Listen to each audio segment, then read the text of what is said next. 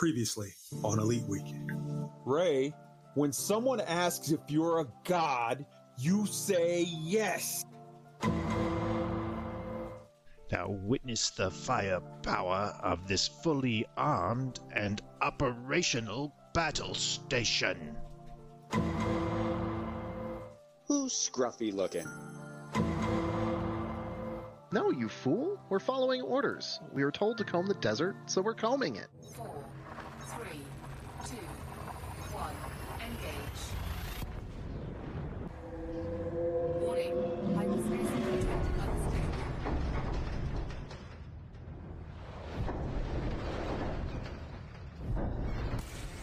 Unclick system malfunction.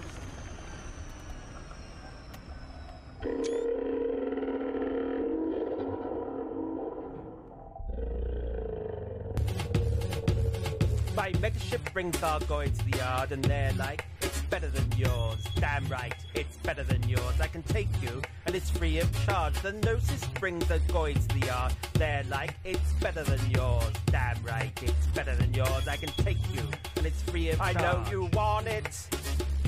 The thing that makes me what Thargoids go crazy for.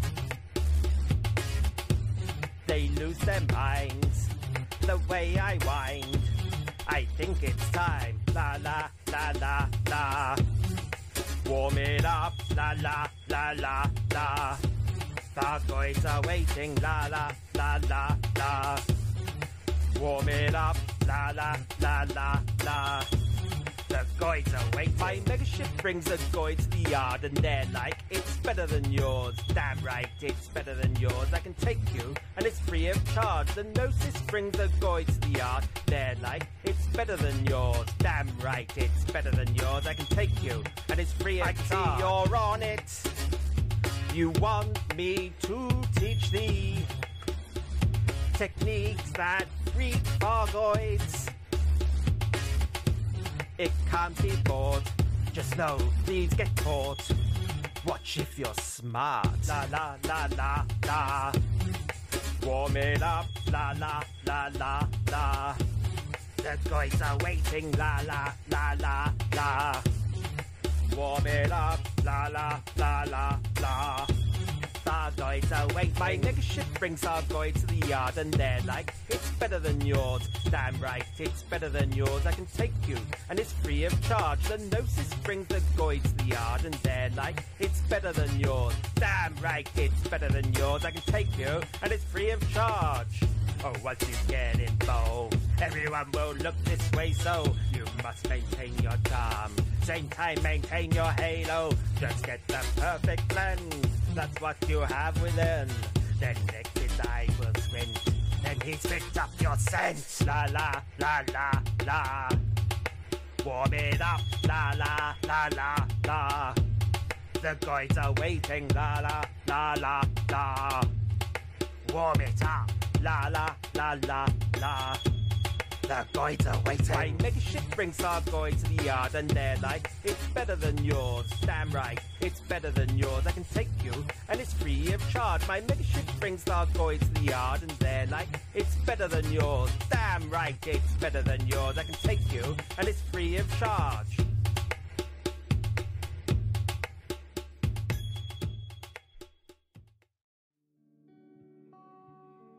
Hello and welcome to Elite Week, episode 40, Friday, September 25th, 2020, Galactic Water Cooler. How are you? Today we have myself, Kai Zen. Just gonna do that. We've got Commander Roy Cookson, he of Roy Stories. Roy, give him that silky smooth hello. Good evening, everyone. God damn. We've got Commander Arson Cross on the tech. I am keeping him jumping today. I'll tell you, he's, woo, man. All right, Arson, say hi to the people. How high? We also have Commander Tweak74 of OPIX. Say hello, Tweak. Hello, everybody. Happy Friday night. I hope you are ready for an interesting show tonight. Absolutely. Absolutely. And last but certainly not least, we have the lovely, the talented, the singing and scientific protege, Commander LCU No Fool Like One of Canon Interstellar. LCU, say hi to the beautiful people. I'm really sorry, but LCU's had to go and have his Horlicks, so he's asked me to stand in for him. I'm Powell Oblivion, his assistant. Oh, Paolo, yes, I absolutely am a big fan of your work. I like how you point out to LCU right as he's getting some random patsy to sit in the seat as you guys are about to crash into a station that, this all could have been avoided. Yeah. Good stuff. All right. So let's start with the intro and get the stuff out of the way. Right off the bat, we've got the cover art for today's episode is Salvaging Pods by Daniel Giles, Gilles? Gilles? Whatever. I've got a link in the show notes. Check it out on Reddit. That shit looks cool. And I hope that one doesn't end up with Etienne Dorn. Some of you know what I mean. Hopefully all of you. All right. The opening song is My Megaship by LCU No Fool Like One. And the closing song is For Elise by Beethoven. So check those out when we get to them.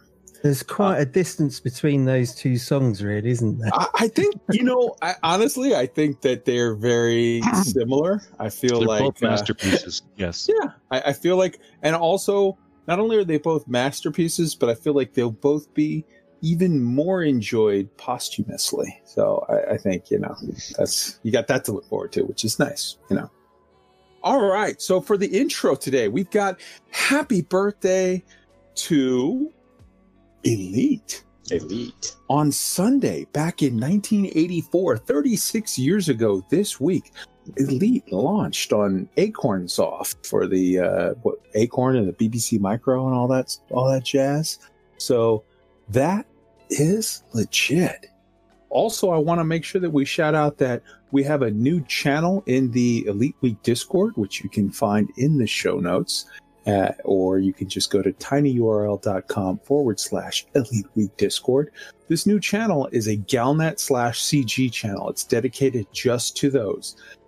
We've got a dedicated bot that pulls all the Galnet articles, and I post all of the CGs right in there so that it's very, very timely, and it's one space where you can go and just get that information without being bombarded with anything else. So it is definitely awesome. Why don't we go ahead and hit the plugs? Previously on Elite Week. Ray, when someone So if you're listening to us on the podcast and would like to see the live show and visuals, you can check us out at youtube.com/Elite Week. If you're watching us on YouTube and would like to know how to catch our podcast, check out anchor.fm/Elite Week. For sending us your thoughts by email, you can reach us at eliteweek3306@gmail.com. Our very active and growing Elite Week Discord can be found at tinyurl.com/Elite Week Discord, where you can check out our community feedback, resources on turning the wheel, and real-time updates about Elite from a variety of content creators. In addition to the Discord community feedback channel, feel free to write in our YouTube comments anything about the topic of the week, as well as anything else you'd like to share. We'd love to hear from you. Also on YouTube, please make sure to like and subscribe and click on the bell. It really helps us out. We record live on YouTube every Friday night at 8 p.m. Eastern Time, midnight UTC, so come and join in on the fun. If you're listening to us on the podcast, please make sure to rate and review us on iTunes, Google Podcasts, Spotify, or whatever platform you use. And let us know if there's a format you want us to look into. We don't do Patreon, so save your money and just tell your friends about the show. Absolutely. All right. So let's start right off. Let's dive in with an interview with our good friend, LCU No Fool Like One. So right off the bat, I have to say, I think, maybe, I could be dead wrong, but the LCU in your name, that comes from Ian M. Banks's, what do you call it? The what is the name of it? Not Civilization. Culture series. Does it? Yeah, I love those books, and you know what? I use that naming series for my ships. My combat ships are GOUs for the general offensive units, ROUs for the rapid. Like I've got a Anaconda that's like a Jumpaconda with weapons that it's a rapid offensive unit, and then you use the what is it? M for the immediate. For the medium size, and the L limited for the small size. I have my like mining and mission running ships that are one group. I've got my combat ships in another group, and I've got my exploration ships in yet another group. I totally dig that. You're an E&M Banks fan, huh? Yeah, that's right. So I named my my commander before we had ship names. So, like about 2 weeks later, they brought in ship names. I was like, oh god! But LCU is a designation that my wife assigned to me, and it stands for Limited Contact Unit. Yes, I dig that. So you're a small contact ship, basically. Yeah, limited contact. Yeah, I have. So like it's funny, the people that get that. It's like, who's gonna? Who all is going to get that? I mean, obviously I get it. You get it. We know Elon Musk gets it based on the fact that he's got several of the boats and ships that are used to like recover the capsules and the rocket stage boosters or whatever. There's their names. They have names like what is it? Of course I still love you. Yep. And Only Slightly Bent, and like whatever. Like they have names from either Player of Games or Consider Phlebas or other Culture Series books. It's just a thing that. So I know we're supposed to be interviewing you right now, but I gotta say, for anyone who has not read E&M Banks, if you are a sci-fi nut, if you are a space nerd, which if you're playing Elite Dangerous, I hope that you are. Check out his series of books. They're amazing. You will. So unless you love Star Trek, in which case they will totally ruin Star Trek for you, because you'll be thinking, God, they've got no imagination in Star Trek, have they? It's like, well, everything could be completely different. I'm in a weird place with Star Trek, I'll be honest with you. I love Star Trek unabashedly. I am a huge Trekkie fan. But at the same time, other things like The Expanse or whatever that take a sort of not whitewashed, a much more sort of real human view of all things, sort of, the spectrum of humanity or whatnot. I love that too. And I feel like this might sound like a cop-out to some people, but it's like, ¿por qué no los dos? Why can't I have both? Like sometimes I want to have like the full-on gritty, dirty experience of The Expanse or whatever. And sometimes I want to have the whole like, no, man, we're not racist or sexist, and we don't give a fuck about money, and we're all in it for science. Like sometimes you feel like one flavor and sometimes the other. You know what I mean? Oh, yeah, yeah. All right, so let's get this train back on the tracks here. You are a member of Canon Interstellar Research Group.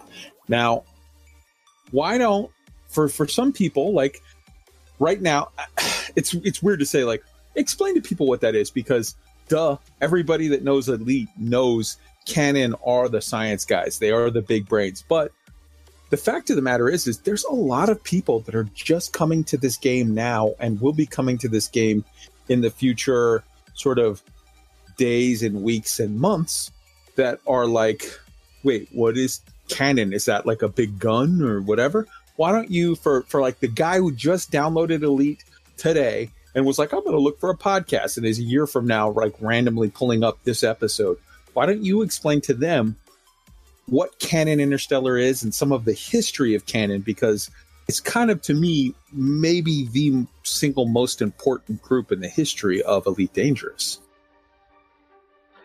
Wow. I know. I suppose there's quite a lot of hyperbole there, but we are a very big group of. I think we've had something like 7,000 registrations on the web page, and as you said, we're kind of all about the science, and it all started really with the Thargoids and the Thargoid probe, and unraveling the mysteries around that. So because it's a big group of a non-exclusive group as well, which means you can be a member of Canon even if you're in any other group. We kind of leave our tags at the door, as it were, and everyone comes together. Because we're such a big group, we've got all kinds of people, and it's really about sharing ideas about how to find things, how to solve mysteries. So there's not a lot of mystery in the game left to solve. I mean, there's lots of things where we think there might be something going on, but either we haven't found it or we're just chasing after rainbows. I don't know. But the other kind of stuff that we do is basically cataloging all the stuff in the galaxy. So all the biological stuff and all the geology, biology, all that kind of thing, so that people know where to find it. And part of the work that I do, I work in the R&D department, is to produce tools which help with that. So I've just been working on something today, which it's a web page. You enter in the name of a system. It then looks up all the information we know about it, and it'll show you a graph which has the range of temperature and gravity within which each of the different types of biology live. So you can actually see the planets on this chart within those spaces.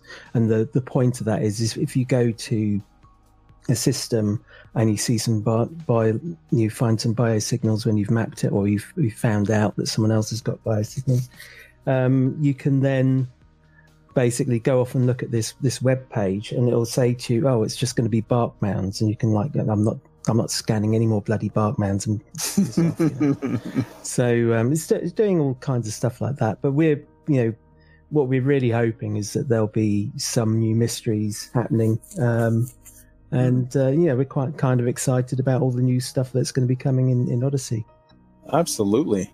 You guys are going to have to rework a lot of your stuff, because it's going to be like, oh yeah, there's those 3 biological sites with bark mounts, but there's also this variation of this kind of space cactus over here, and over there's a weird fucking lake of some kind of a weird microbiotic fungusy something that's not water, but it's just like a sludge that is filled in this crater, and it keeps just sort of slowly expanding or whatever. Like, they said that there are going to be life signs that are not even just biological. There's going to be some fauna, but not dogs or dinosaurs or zebras, but like weird fungus or weird weird bacteria or sludges or other things that sort of don't match with like what we normally think of when we think of fauna. So you guys are going to be adding all kinds of weird categories to stuff coming up soon. That's got to be both daunting and exciting, right?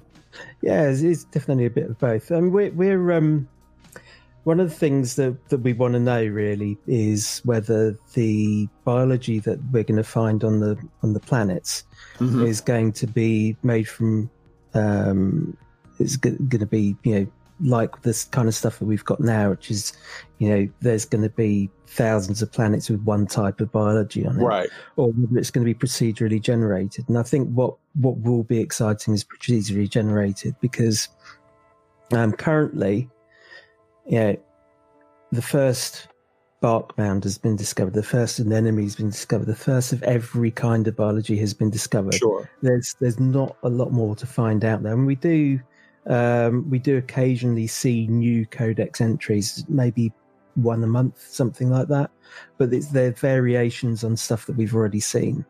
So just different colors. And while it's kind of nice at the beginning to find this stuff, it's actually once you've seen 20,000 bark mounds, you just don't want to see anymore. So having something that's prop gen means that we'll be able to not just catalog stuff, but actually find interesting varieties.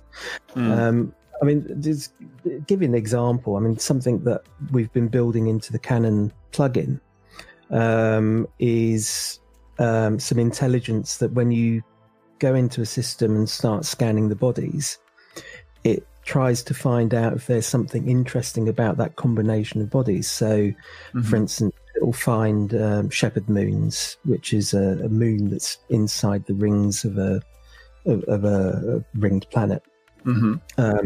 Or the most fun one that we added recently was collision detection, which was it would look at the orbits and work out if there's a chance that the planets might collide at some point in the future, which is, it's just really nice to find something that's quite unique in the galaxy.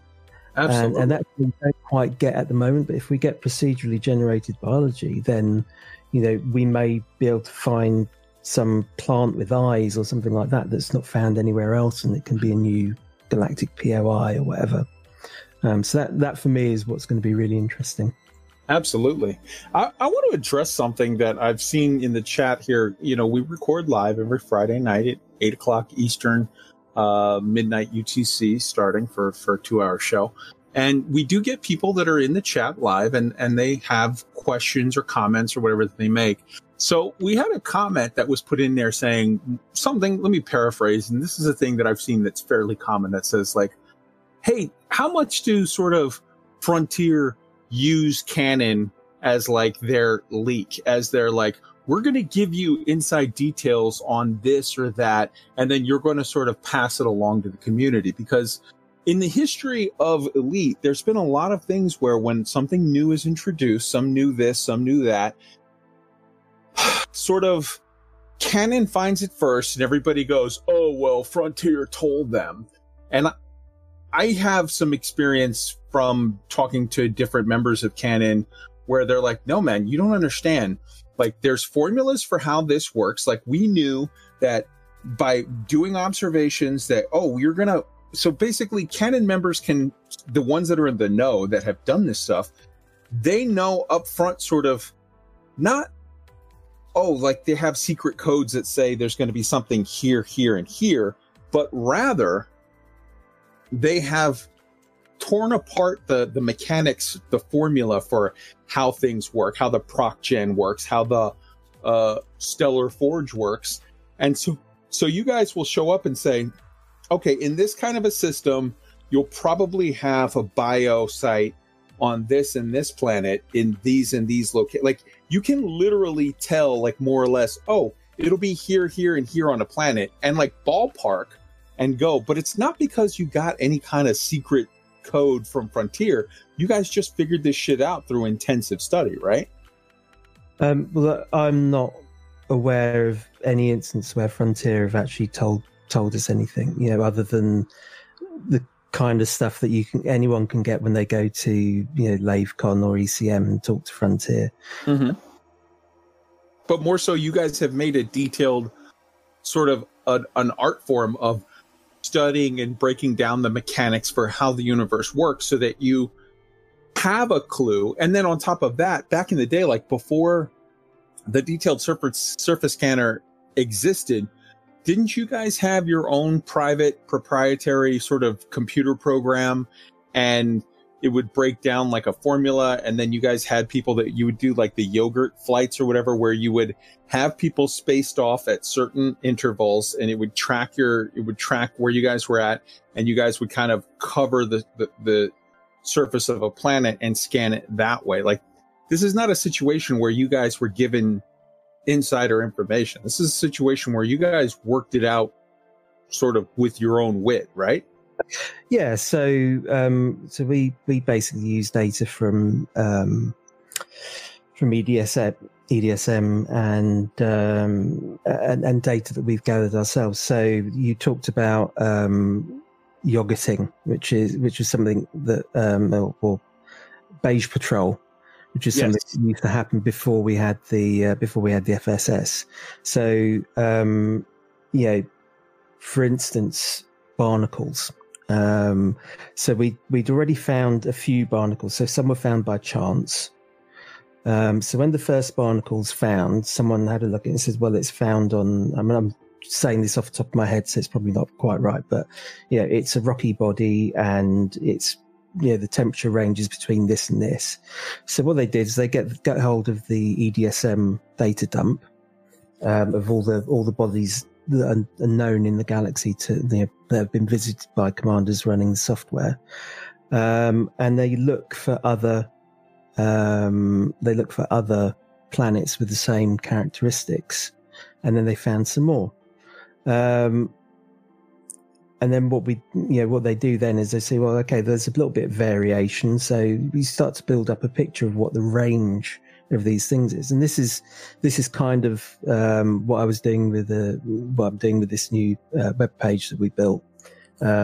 Basically, it looks at all of the data that it knows about everything that we've already found so far, and is able to then make some sort of predictions about what might be in a system.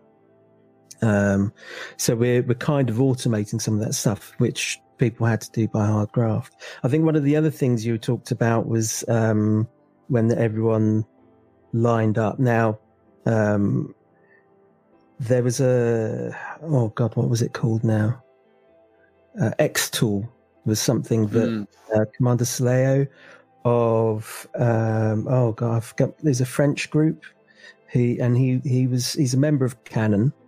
And although we kind of get the credit for these things, it's individual commanders, lots of individual commanders with help from each other and help from the rest of the community as well. So people who make EDSM and all of the other tools out there. Anyway, so they put together this tool which basically took screenshots while you were flying around the planet's surface, and because the screenshots had the coordinates of on the surface, he was able to then create a map of the surface that showed exactly where you'd been. So when he was looking for the crashed Thargoid ship that we'd seen in one of the videos, I think it was the second ship, he, absolutely brilliant guy, way cleverer than anybody I know.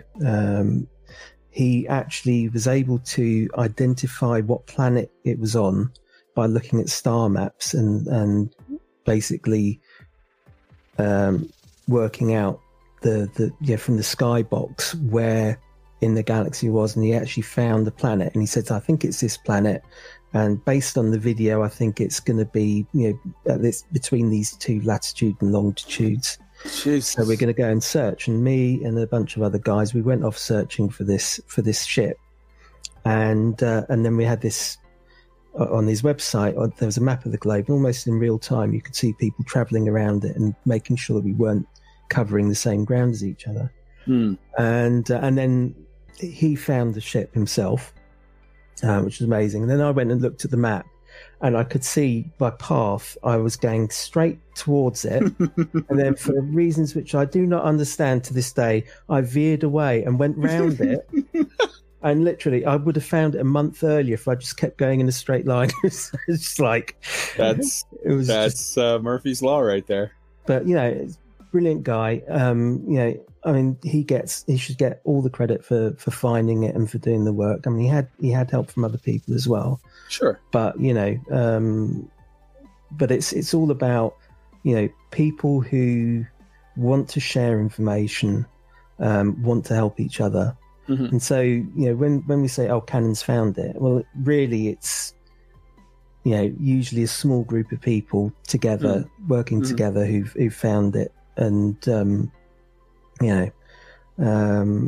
there's an awful lot of small groups of people in Canon, and that's why Canon tends to get there first. But there are lots of really, really smart people outside of Canon as well, and sure, we rely on them as well.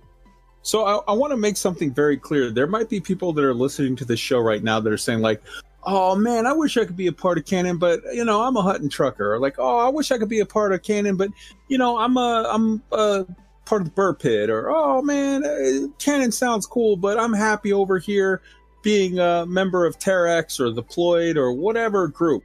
And like, if that's you, if you're hearing that and you're saying that, boy, have I got good news for you, because you don't have to leave the Burr Pit. You don't have to leave Terex. You don't have to leave AXI or whatever group you're a part of.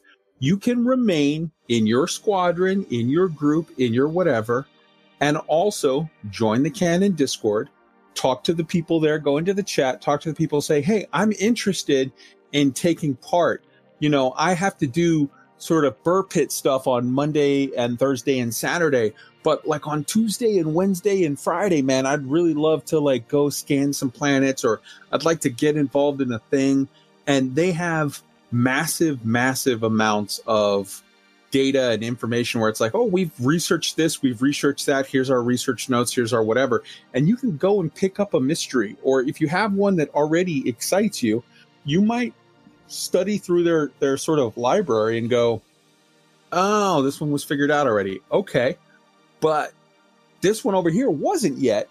Some people have done some great work with observations up front.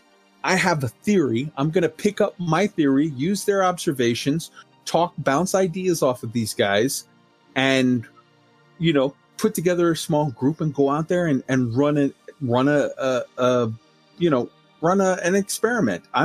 Right now, I'm personally sort of involved in a major experiment with the Dark Wheel, with the whole Dark Wheel initiative and all that stuff. And I see people in the chat asking like, what does Canon think about that and whatever? And it's like, it's an experiment, and maybe it turns into something, maybe it turns into absolutely nothing, but we won't know until we try. So I'm going to go ahead and I will put your question from the chat to our good friend and guest LCU.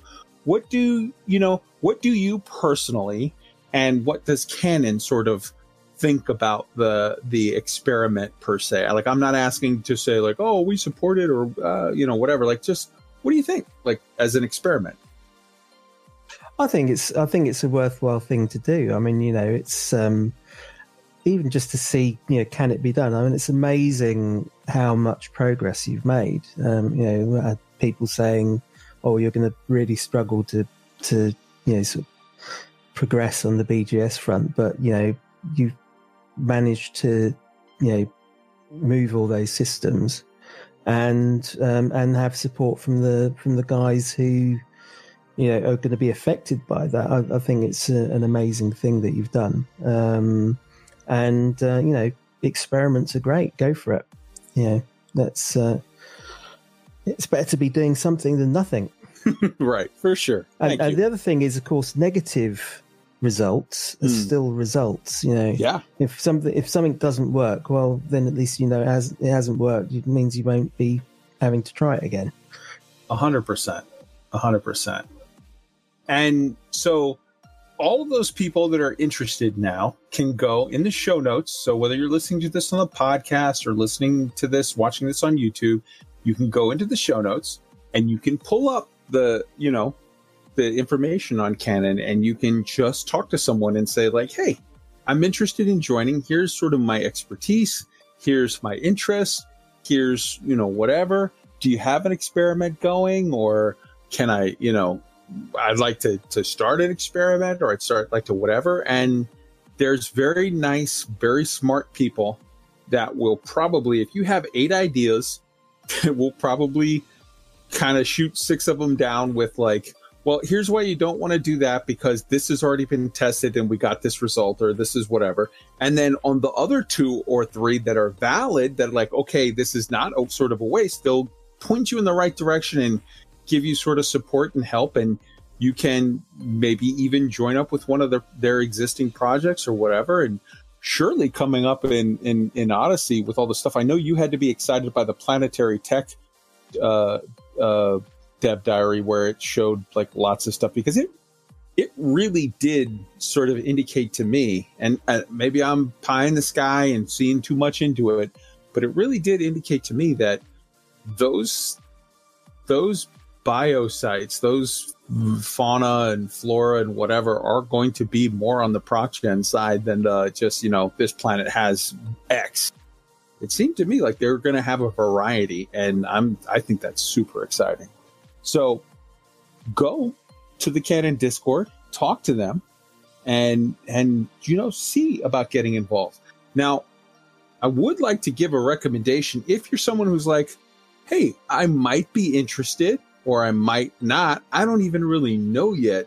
All this sciencey stuff. I don't know if it's for me. I don't know if this, I don't know if that. I have a suggestion for you.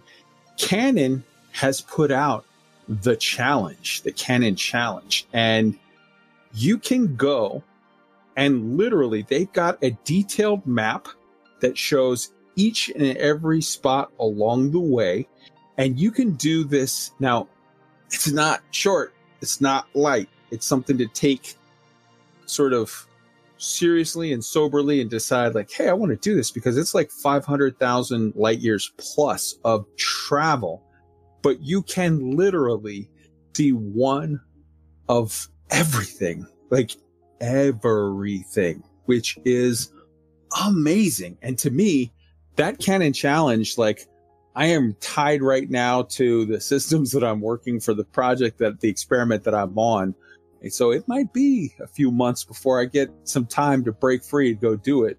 But for sure, I'm going to spend a month or two doing that. And even if you can explain to the people, LCU, like, I think if there's a format where if you validate, take pictures of each of the steps and like take notes of each of the things that you've uncovered and whatever, you can even sort of submit it for some sort of a prize or some sort of to enter into a contest or something.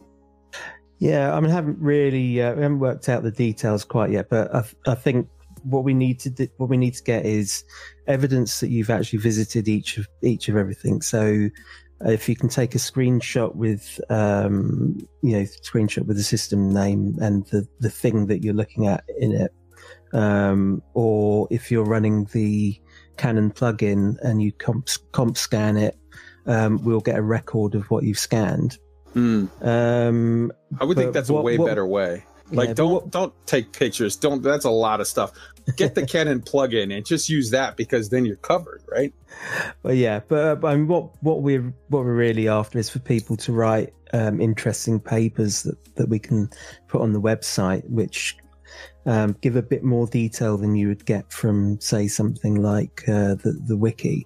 So we're looking for much more information. So yeah, I think anything that kind of looks sciencey and makes an interesting read. If you completed the challenge and you produce this little paper, then we'll have a look at it and we'll see if we can offer up some sort of prize. I'm not sure how it's going to work out yet, because obviously if we get hundreds of people doing it, we haven't got unlimited funds. I would like to make a plea to everyone, even if you're not going to do the Canon Challenge, each and every person, all I'm asking is this: do you love Elite Dangerous? If you love Elite Dangerous, go get the Canon plugin and run it, because you may find something that you don't even think is important. But if you report with the plugin back to them, then they might see it and go, wait, we saw that plant. That plant only exists, every time we see that plant, we know that there's a Guardian site. There's no Guardian site that we know of in that area. Let's go search that area, because we know now there's something cool there, and it might lead to a cool something. So everyone should be running. I mean, obviously not console players, you don't have access to it, but all of the PC commanders should be running the Canon plugin. Well, it does also provide you with a lot of useful stuff. So when you enter a system, it'll bring up a set of icons, which will tell you if there's something already been found there. So like biology or Guardian stuff or Thargoid stuff. It'll also tell you about the planets. So if you've got close planets, Trojans, shepherd moons, and your high value planets as well, it will tell you that all that stuff is there. And the other thing that we've got is patrols.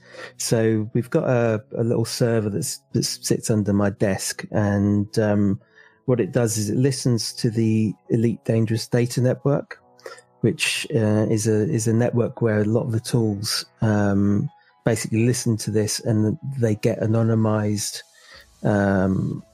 journal entries for things like jumps, body scans, and also SAA signal scans. So these are the scans when you scan a body and you find any biology there. It's a scan that says there's biology on this planet. So what it does is it listens to that, and then we go through a database of the galaxy, cross-reference these against things we've already found, and then what it'll do is it'll say, well, we've seen that there's some biology over at this site somewhere or other, I don't know, in Eta Carina, but we don't know what's there because whoever went there, it wasn't running the plugin. So it will say, can you go there and scan it? So if you're basically, this patrol system tells you everything that's interesting that's closest to you, and then sort of sends you off to go and look at it. But it's also connected to the Galactic Mapping Project as well. So you can actually ask it to give you just a patrol of galactic mapping entries. So if you're doing that big trip to Sagittarius A, as you go along, it'll say, oh, there's an interesting nebula 500 light years away, or, there's a colliding planet or something like that. And it'll actually direct you to things of interest as you're going on a long trip. So it's I've made it to be really useful, basically, and I add all these features for me, really, but they are quite useful to have. So yeah, I mean, the only thing here's my prayer. I pray the next generation consoles, the Xbox Series X or whatever, and the PS5. They're both strong enough, and they're both full-on computers that have that sort of capability. I certainly hope that both of them include the ability to run stuff like the Canon plugin, to run other API things, and to run stuff like Discord or whatever, so that all of our brethren in the consoles can sort of join us in having access to all of this cool shit. So fingers crossed on that. All right. Well, one of the things I'd like to get done at some point is to have a console journal reader, so that we can at least gather the data from there. But obviously, the real time telling you what's happening is not something that we'd be able to do with the consoles. Right on. Well, fingers crossed for updates on all of that stuff. All right, so let's we're going to have a link to all of the stuff for Canon, so you can go to their YouTube. You can YouTube and Twitter and Discord, and you can get access to from their Discord. They'll have all the information for you on the plugin. You can get that and rock on. All right, so let's move on real quick and get through some stuff here. We've got the Dark Wheel update. We are 3-0, 3 days in. So tomorrow we will sweep our war in Tour de Tani to take control of the system. And we are ready to crash that system and expand out of it ASAP. Hopefully, we are about to land someplace any day now at a 5455. This whole pending expansion thing for a few years before you finally get pending expansion for 5 days, and then live expansion for another 5 to 7 days every time. Yep. So when we as soon as we expand out of 5455, we've got multiple systems that are ready to expand next, that we can just kind of keep it going. But I really want to, hopefully we can work it out that it's going to be Tour de Tani, because from there we have an interesting jump that we're prepared to do that's going to head towards, I can't say where, but we got ideas. Everything is just chugging along. We're we're just owning every system that we go into in rapid succession, and our expansions are just, at this point now, we're planning to sort of stay continually in expansion out of one system or another. It's just that good. So let's start with Roy. Your thoughts on the Dark Wheel stuff? As usual, congratulations to everyone. It's going great, and I'm still happy to see that things haven't gotten distracted by all the other awesome stuff going on. It's just good to see. Right on. And Tweaked. Yeah, it's just awesome to see such a large group of people all working toward the same goal and staying focused on it, and it's just nothing can stop us. All right. And Arson. The usual, good as normal. Happy about the carrier commanders successfully pushing influence in 5455 last week. Right on. And LCU, you've already given us your thoughts on the Dark Wheel thing. Hopefully soon, LCU, our plans are that we're going to test Soul by Halloween. We plan to test Lave before Thanksgiving, and we're aiming for around New Year's, if not, early into January, trying to test 509. So we're finally getting to the point where, like, we're moving so rapidly, we're just spreading in both directions at once because we just have the ability to do that. So we're, fingers crossed on these. And like you said, and the tests they're guaranteed to be a success, because if something happens, that's a success. If nothing happens, that is also a success. That's useful data collected of a sort of a non-positive, response. So either which way, we're going to keep on chugging. It's all good. I just wanted to ask, have you had any pushback from anyone, like other player groups? A little bit.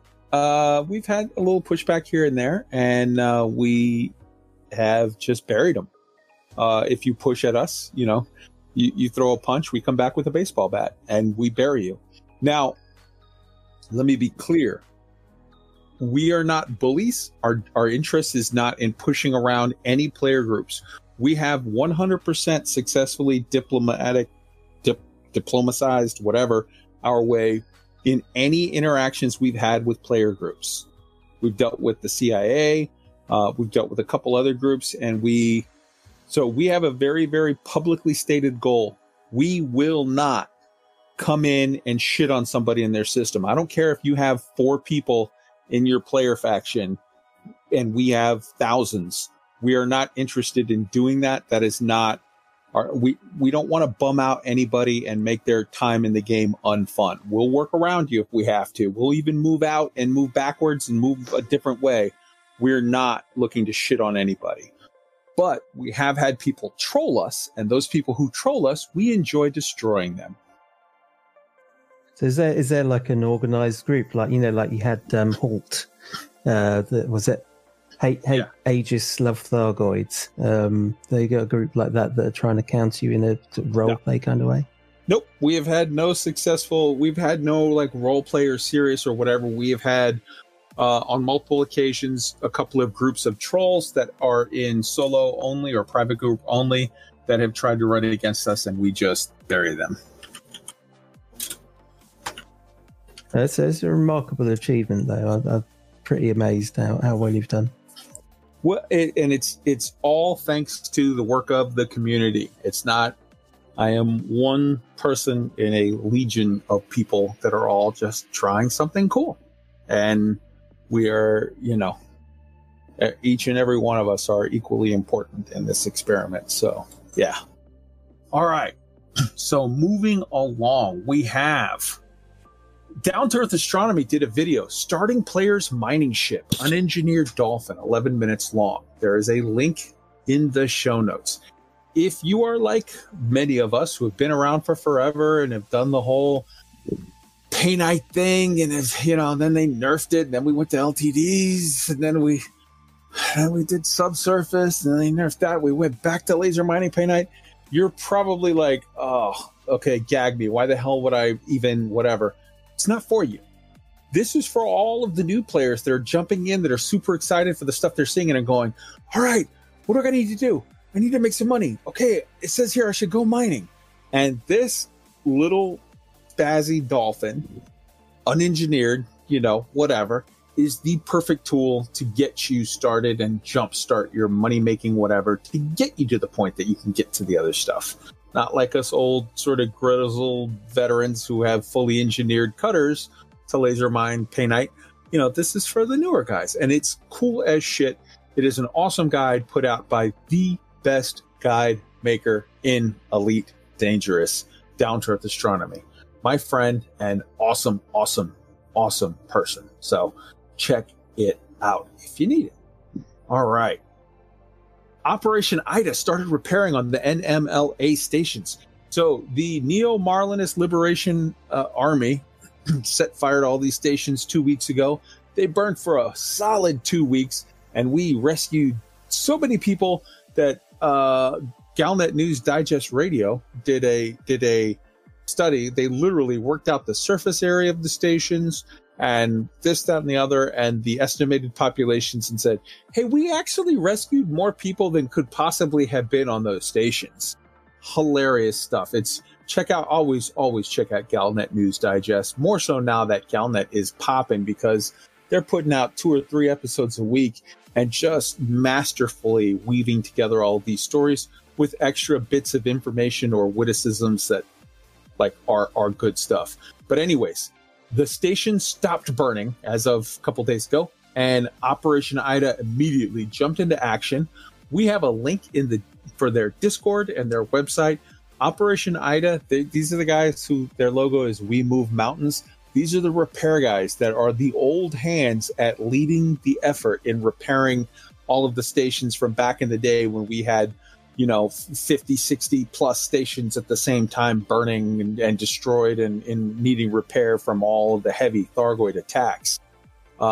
Huge salute to the Ida guys. They had just recently, within the last month or two, finished all of the repairs for all of the stations, and they had a little bit of a break. And Frontier has said, nah, get back to work. Here's some stations. Those are broken. And Operation IDA is, I got to say it right. Operation Ida, not IDA. You got to say it right. Operation Ida is back into full swing, and they're getting it done. So big salute to you. Anyone who's looking to join, like I said, we've got their Discord. We've got their website. When you go to their Discord, you can talk to the people in the Ida chat, and they'll get you started as far as okay, here's what you need. Here's the spreadsheets. Here's the stuff. And, people are getting carriers. People are, joining in on crews. If you have a carrier, you can dedicate it to the project. If you don't, you could be part of the crew that's helping loading and unloading other carriers. They have bots that sort of tell you what's going where and organize all the shit. You can get involved, and you can also be a hero that is helping to get our stations back up and running. All right, let's start with Roy. Your thoughts on the Down to Earth thing and the Ida thing? I was really intrigued with that dolphin build. I having only played I guess I'm coming up on 9 or 10 months now. A lot of the more dated advice on how to progress through the ships follows more traditional routes. All routes sort of lead to the Cobra Mark III, and since then, obviously, the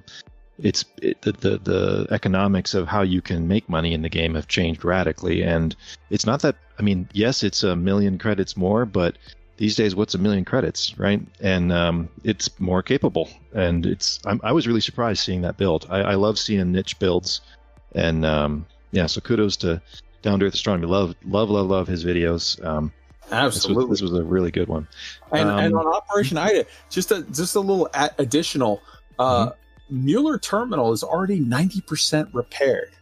Can you fucking believe these Operation Ida guys? Yeah, that's great. I haven't gotten involved in that. I did the rescues, and now I'm in the CG and still in BGS, so I haven't tried the repair stuff. But that's another one I need to check off my list. So I'll be checking that out. Right on. All right, and Tweaked, your thoughts on all of this? Well, I found that Galnet News Digest today that came out today quite fascinating, really. A nice little play there that made it sound like the Clone Wars were beginning, or maybe the Cylons from the newer Battlestar Galacticas were moving in or something. It would be fun. Or just some imps are overstating their losses on the forums so they can collect their welfare checks. That could Yeah, insurance money coming in. yeah. That could also be. All right. And that dolphin build, that is very intriguing to me. I didn't see that video, but I'm curious what the cargo is, because we typically have guys going to like Diamondback Explorers and stuff like that pretty early on to do their mining. So I'm wondering if it would be better than that. So It's got more max cargo than either the Diamondback or the Cobra Mark III. Yep. Interesting. Yeah. Good to know. If Down to Earth puts it out, I pretty much believe it. So It's because it's got the size. It's because it's got the one size 5 internal slot. That's the kicker. Mm-hmm. Absolutely. LCU, your thoughts on the Operation Ida activities and the Down to Earth video for beginner miners? Well, I'm gonna have to watch it because I'm actually one of my alt commanders is for the Miskatonic University, and I want to get a carrier for it, but I'd never spend any time making money in the game, so all the money I've got is just basically from traveling. And every time I've tried mining, I just got nowhere with it. So I'd be very interested in seeing, because I'd kind of like to make money fast if I could. Beautiful. But, Beautiful. If there's one guy in this game that can tell you how to make money fast, it's Down to Earth Astronomy. Go check out his website, subscribe, and click on the little bell thing so you know when more stuff is coming out. Also do that for us, I guess. Yeah, why not? But that way you can get it, because he puts out the best money making guides. All right. I'm definitely interested in that. I mean, science is expensive, you know. Absolutely. But actually, most of the time, it's not very expensive. But Thargoid science is definitely expensive. Yeah, I just got blown up a minute ago, so that'll run through holes real fast. All right, so the IDA stuff, the IDA guys, what they do is amazing as well. I mean, I just wouldn't have the patience for doing that. But you know, it's a tremendous achievement, and you know what they did, you know, before, when the station manager was siphoning off money as well. It was just incredible. So for those that don't get the reference, there was an old joke. Basically, there was a bug or a glitch in the program where when anyone, but more specifically Operation Ida, was doing the bulk of the heavy lifting, when anyone would go to donate stuff to a station, like sell it, you know, but really you donate stuff to a station to help repair the stations, what would end up happening is there would be, and the joke was, the in-galaxy joke was, oh, the Zach Antonacci and the mob, and they've paid off the station managers, and they're siphoning off a bunch of the resources and sending it to the black market. The reality was there was a glitch in the programming where sometimes 100% of what you brought would get counted. Sometimes 50% of what you brought would get counted. Like, it was a weird thing where some of it was just getting lost. And so there was tons of times where Operation Ida had to bring, you know, 800,000 tons of something to fix whatever station. And they ended up having to bring 1.5 times that, because a lot of the stuff they just didn't get credit for. Which thankfully that has been fixed as far as I know. So I'm sure they're very thankful for that. All right, next up, Ghost Giraffe put out a video. Make a request docking button using a Stream Deck. So this is like an 11-minute video, and it's not just that. That was the title of the video, but it really shows everything you can do with a Stream Deck in this game, and also other things you can do with macros. So you might not have a Stream Deck, but maybe you have a Logitech G15 keyboard, or this one or that one, many different keyboards or mouse pads, or those touch pads or different numeric pads that have macro abilities. And this will show you how to make a request docking macro, how to make macros for, you know, launching an SRV, or how to make macros for all different kinds of stuff. And in addition to that, if you have programmable, like sort of video buttons, the buttons like a Stream Deck where you hit a button and it can actually like toggle to different things or whatever, you could make a folder for like all of your SRV commands, and you hit the folder for the SRV, and then it now changes all of your buttons, and now you have SRV buttons, or et cetera, et cetera, et cetera. Very, very cool shit. If you have a Stream Deck or you have any kind of macro capable device, which most people have something, whether it's a keyboard or a mouse or a pad of some kind, this is a must watch to pick up some of the stuff that you can do, that you could be like, holy shit, I didn't know I could do that. Let's get, I'm going to add one more thing, which whatever, and then we'll get everybody's advice or response on those two. The second one, this is Reddit's 25,000 jump or 2,500 jumps used to make the world or the galaxy's largest penis in Elite Dangerous. There's the video, or sorry, the on screen is the Reddit link. You can click on it, and then you can click on the NSF thing and see that somebody sort of drew out a giant galactic penis. But I mean, it's like a cartoon character. It's basically like third grader graffiti, but wasting many hours to do so, using the galaxy map.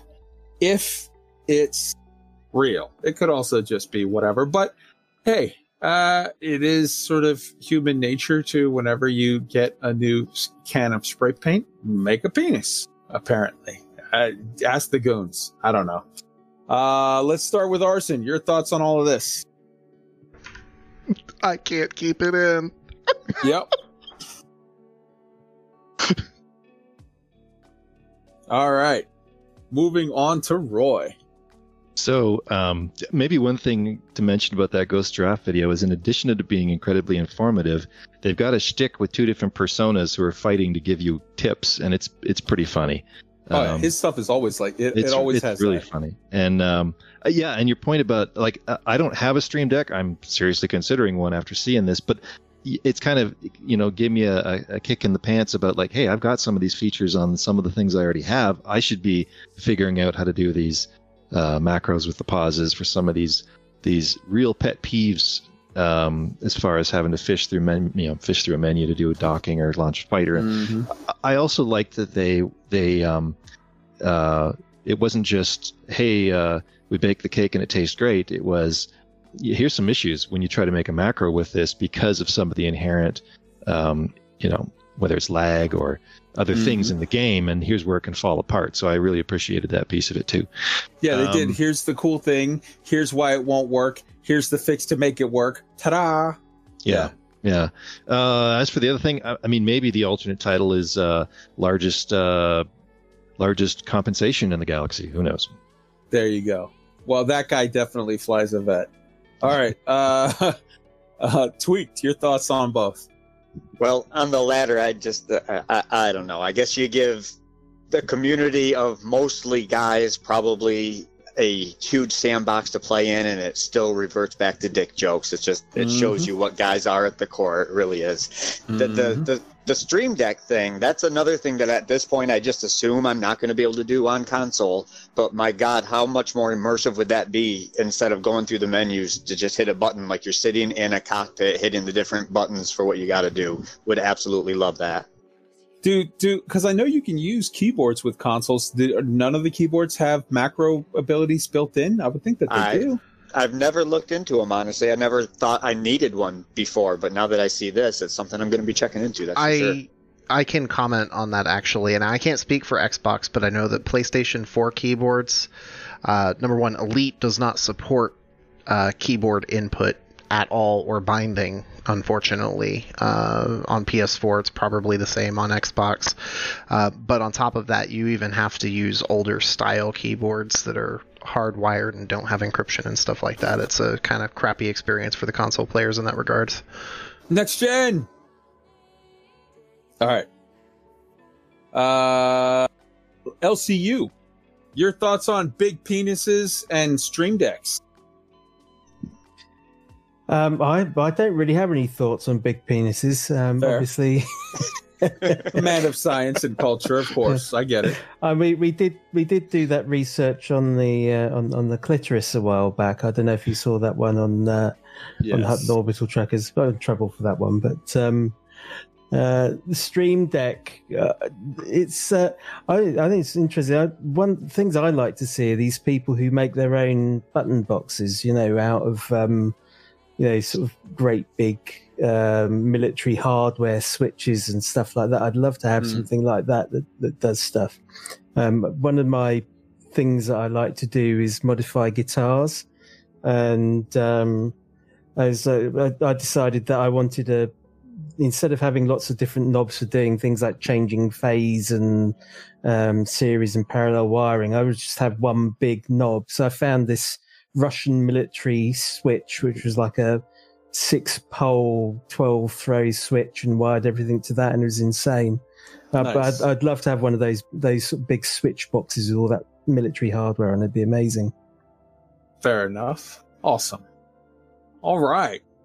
So let's see. We've got general gaming news. I'm going to throw all of it into one big thing, and then we'll get comments, because here we're focused on Elite. We'll talk about other stuff, but we're focused on Elite.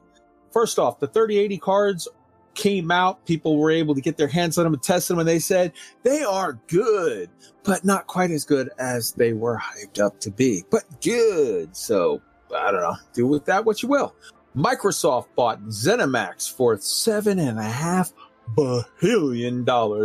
And that, yeah, you know what that means. They figured out another way to sell Skyrim yet again, this time for $7.5 billion.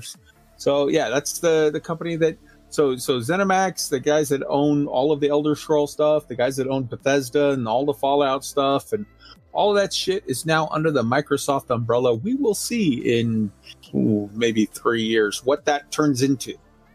And the U.S. government, after shaking down Tencent, TikTok, and all that crap, they are now poised to go after the Epic Game Store. We will see if they choose to make that step, because let me tell you something. You start fucking with Fortnite and the Unreal Engine, and that orange man is going to have a fucking just a army of 12-year-olds coming after him with pitchforks. So that'll be interesting. And No Mansky got sandworms before Star Citizen. Ooh, that burns. Yes, that's right. No Man's Sky released a big old update with all kinds of stuff, and they were like, hey, Elite, we got all kinds of procedurally generated stuff already. And hey, No Man's Sky, or not, sorry. Hey, Star Citizen, we got your sandworms right here. Looks like a barbed penis flying through space, but whatever. So all of the gaming news, that's about all we're going to cover it as. And Roy, your thoughts? Yeah, the Microsoft thing, I don't know if that's good or bad. I just wish someone would make Fallout New Vegas too. Oh, you're going to get Fallout. That was the very first thing that pundits all over the place were talking about, like Fallout New Vegas 2? Fallout New Vegas 2? Yeah. Arson. I gave the No Man's Sky update a shot. There's some neat new stuff, I guess. Unfortunately for me, the performance kind of hit poorly, even though I have a really good rig. The cool thing, though, that I think is just the amount of comeback that company has maintained after their launch, and obviously they are continuing to strive forward with a rate of development that is pretty awesome. Right on. It's not my game, but I will say this. I think No Man's Sky had maybe the absolute shittiest launch of absolutely anything ever since the Titanic. And god damn, has Hello Games just nose to the grindstone for a couple of years, pulled it out, and put out a good product in the end that so many people, like, if it's not your game, it's not your game. If you're like, I don't like the flight mechanics, well, you're not going to like that game. But if you are willing to say, I'm in it for something else, I want the Explorer's Paradise and all this stuff, they promised at launch they were going to give you $100 worth of shit, and they give you $4 worth of stuff. Everybody was pissed. But a couple years later, they've now given you like $300 worth of stuff, and you should be happy if that's your bag. LCU, your thoughts on it? To be honest, I'm just a simple scientist. So I don't really understand these things. Fair enough. Tweet, your thoughts. Well, I have to give props to the devs of No Man's Sky. I mean, like you said, it started out so bad, and they are certainly trying. They're adding more and more to it, and actually, it's not, like you say, it's not my bag. It's not my type of game, really. I don't like the flight mechanics. The graphics themselves look too cartoony for me. I prefer the more realistic simulation that Elite Dangerous presents.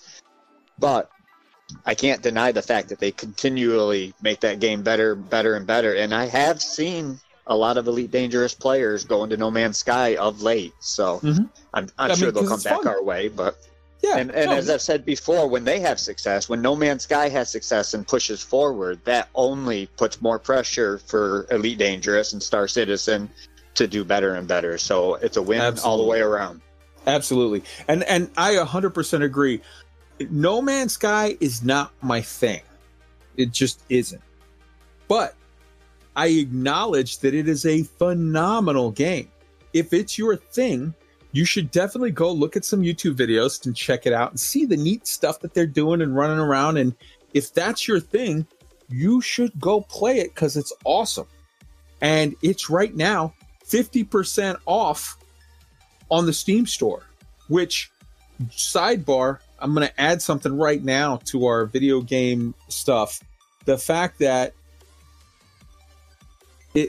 Tycoon 3, Roller Coaster Tycoon 3 is 100% off. It is free on the Epic Game Store. And that's a game that is like, you can get it on Steam right now for like, it's on sale for like $20, which is awesome. Or you could get it for $0 on the Epic Game Store for like the next week. So if you're listening live, maybe go check it out.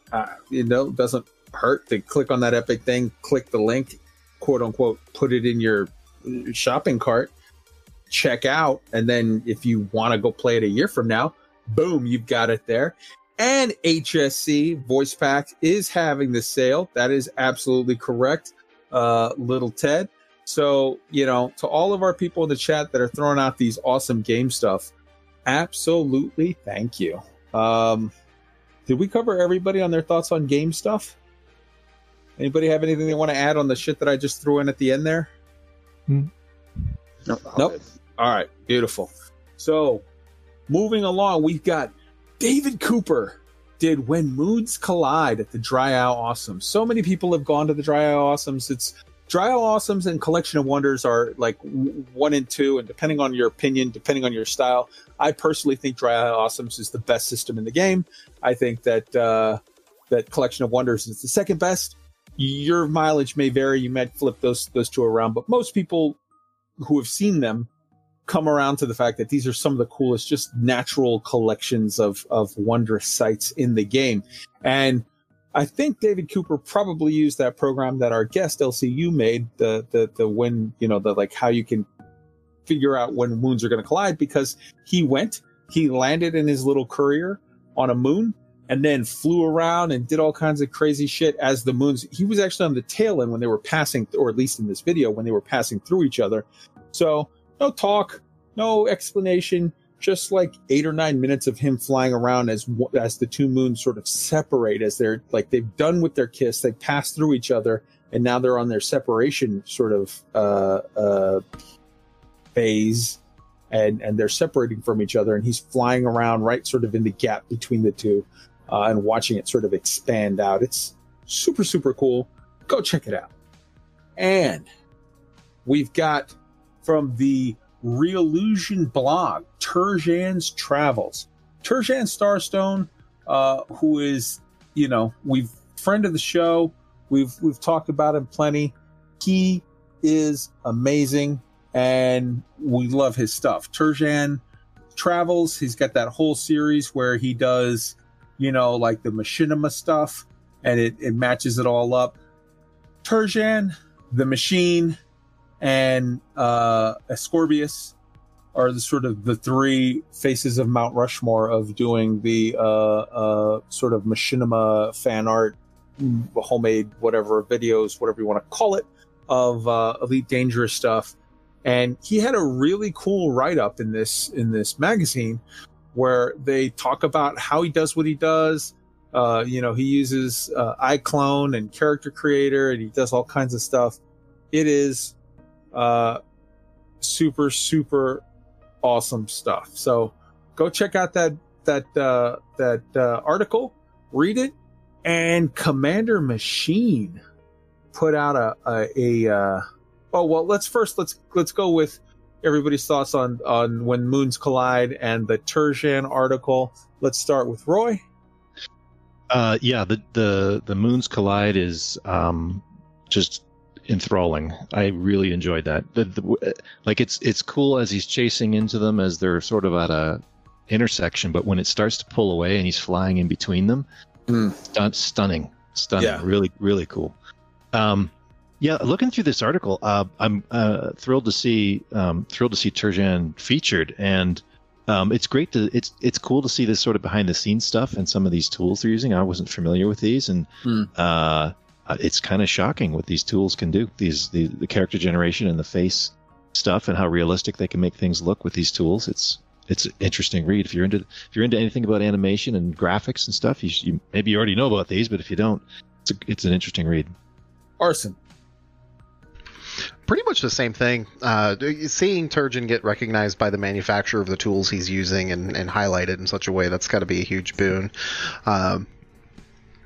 So yeah, definitely proud. The guide he had talking about how the tools worked was amazing. Fantastic. Yeah, he definitely deserves it. He is. They're all great, but Turjan's my secret favorite. I'll tell anybody. LCU. I definitely want to see that Turjan thing because I'm really interested in doing a bit more video stuff, and something I've wanted to do is to actually be able to sort of animate the in-game avatars to get them to talk and stuff. So that's definitely something you're interested in. On the Colliding Planets, I absolutely recommend everyone get on the Colliding Planet as soon as they can before FDev get rid of them, because it is just the most fun thing ever. Back in August, I wrote a little program to go through the galaxy dump from Spanch, and identified all these planets which were going to collide, and there was one that stood out to me, which was a pair of gas giants, because I'd seen rocky bodies collide before, not gas giants. So so we went out there, and I had to work out all the maths to try and figure out, are they going to be close enough, are they not going to be close enough? And we worked out the date that they were going to collide, and then I went on holiday, so I couldn't. So and it was like, is it going to be before I come back or just after? And it turned out it was like the day after I got back, and they only just grazed each other, but it was amazing. But they're going to have a full on collision on the 6th of December. Two gas giants are going to pass through each other on the 6th of December this year. The other thing is, if you want to go and see some colliding planets, you don't have to go very far. I found a pair of planets which is just outside the bubble. It's Sinif WHF C0. And it's a pair of shepherd moons, so they're like right on the edge of the planet rings, and it's a really fascinating system actually, because there's four planets which are all very, very close to each other, and a really dense ring that's so dense it looks like bird's eye maple. It's just incredible, and that collides every 8 days. So basically you can go there every 8 days and go, and it's just incredible. I went onto the surface on an SRV, and you might have seen it on Galnet News Digest, and sort of drove right up to the edge and sort of like jumped into, and it looked like I was being like hit by an avalanche. but then you're still riding around on the surface of the planet, but you're inside the other one, and it's just weird lattice work. It's the whole thing is just incredible. It's just one of the great experiences, and I recommend everyone do it. You heard it here, folks. Go do it before it gets patched out and it doesn't exist anymore. Yeah, there was a galactic mapping project point of interest called the Sword of Damocles, and that was a pair of planets that were kind of hanging over each other and very close to touching, and they got edited out. So once these things become well known, there's a possibility they'll get rid of them, but there are loads of them. I mean, I've got a massive list to go and visit. And also, if you go on the Canon website, do a search for rhubarb, and it's got all the maths there for working out, how close they're going to be, and also working out a schedule. So you can have a look at the maths, and if you can follow it, you'll be able to do the calculations yourself. Right on. Tweaked, your thoughts? Yeah, the colliding planets is just breathtaking, really, that whole thing was. Everybody should go check that out if you can. The Turgeon stuff, how cool for him to be acknowledged like that. And I am not at all a tech person when it comes to animation or designing or any of that kind of stuff. I really don't get any of it. Reading that article was a lot over my head, but how fascinating it was, and it gives you such an appreciation for what he does and the way he does it, and I'm very looking forward to that series. I just cracked open a drink that nobody heard because, mute button. Let's go ahead and settle into Commander Machine fan-made Odyssey trailer. Let's play this video. It's that good. I want to share it with everybody. Also, there is a link in the show notes. Go to, after the video, after you're done with this, go to the link. Go subscribe to Commander Machine. Subscribe to him and check out all this stuff because it's awesome. Roll the footage.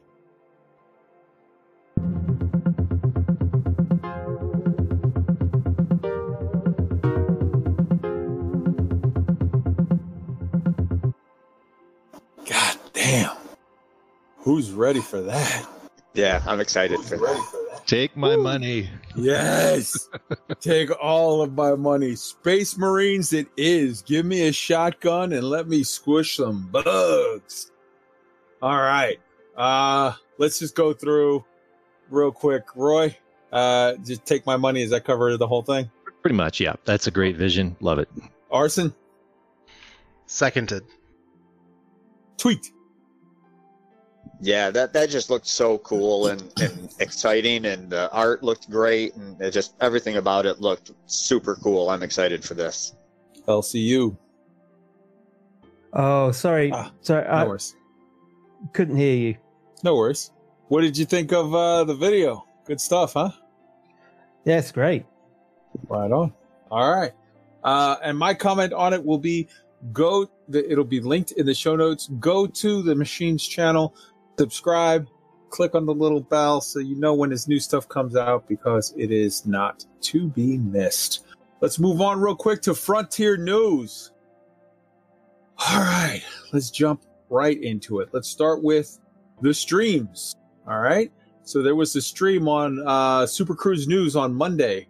Art and Steven were racing to rescue passengers while the chat was full up the entire time pretty much of people saying Dev Diary 2 when? So there's that. It was a good stream. It was showing the rescues, from the NMLA sites. Thursday, there was a Galactic Intern stream where Steven interned on PvP with the Warriors of Weird. I don't have any comment on that. It was Steven doing PvP. It was, yes. All right, let's move on to Galnet news articles. We start off with On September 21st, there were 2 articles printed. The first was talking about the successful initiatives to produce new starports. According to Galnet News Digest, we will be getting those on October the 1st. So that will be awesome. 10 new big-ass stations in the galaxy. On the same day, they ran an obituary for Prince Harold Duval. That was like a little... it was a little catty. It was a little, the prince, he died and... he accidentally knocked up a stripper and right before she OD'd, and he's had his own private health concerns, and he was kind of a waste of space. But we loved him, so we'll have a big funeral, which is like, wow. Just try to be fucking nice, people. God damn. Then on the 24th, there was a Galnet News article about the state funeral held for Prince Harold Duval. All of a sudden, he's not a bad guy. We're going to have a nice big 2-week-long funeral for him, and we're going to get all kinds of stuff for it. We're going to get some Lavian brandy and some opals from fucking 400,000 light seconds out, and we're going to get you some caviar and shit and whatever. So, good articles. Interesting, weaving the storyline together again. So there's 2 storylines sort of there that are covered. The first is the Harold Duval thing has an article on the 21st and the 24th, and then a separate sort of storyline thread is these new, the Brewer Corporation sponsoring sort of these new station upgrades so people can get more tritium more efficiently and whatnot, and just changing the face of the galaxy. It might not seem like a big deal, but when you talk about 10 systems that had little stations that now are going to have big stations, that's pretty big. That's a pretty big deal, to me at least.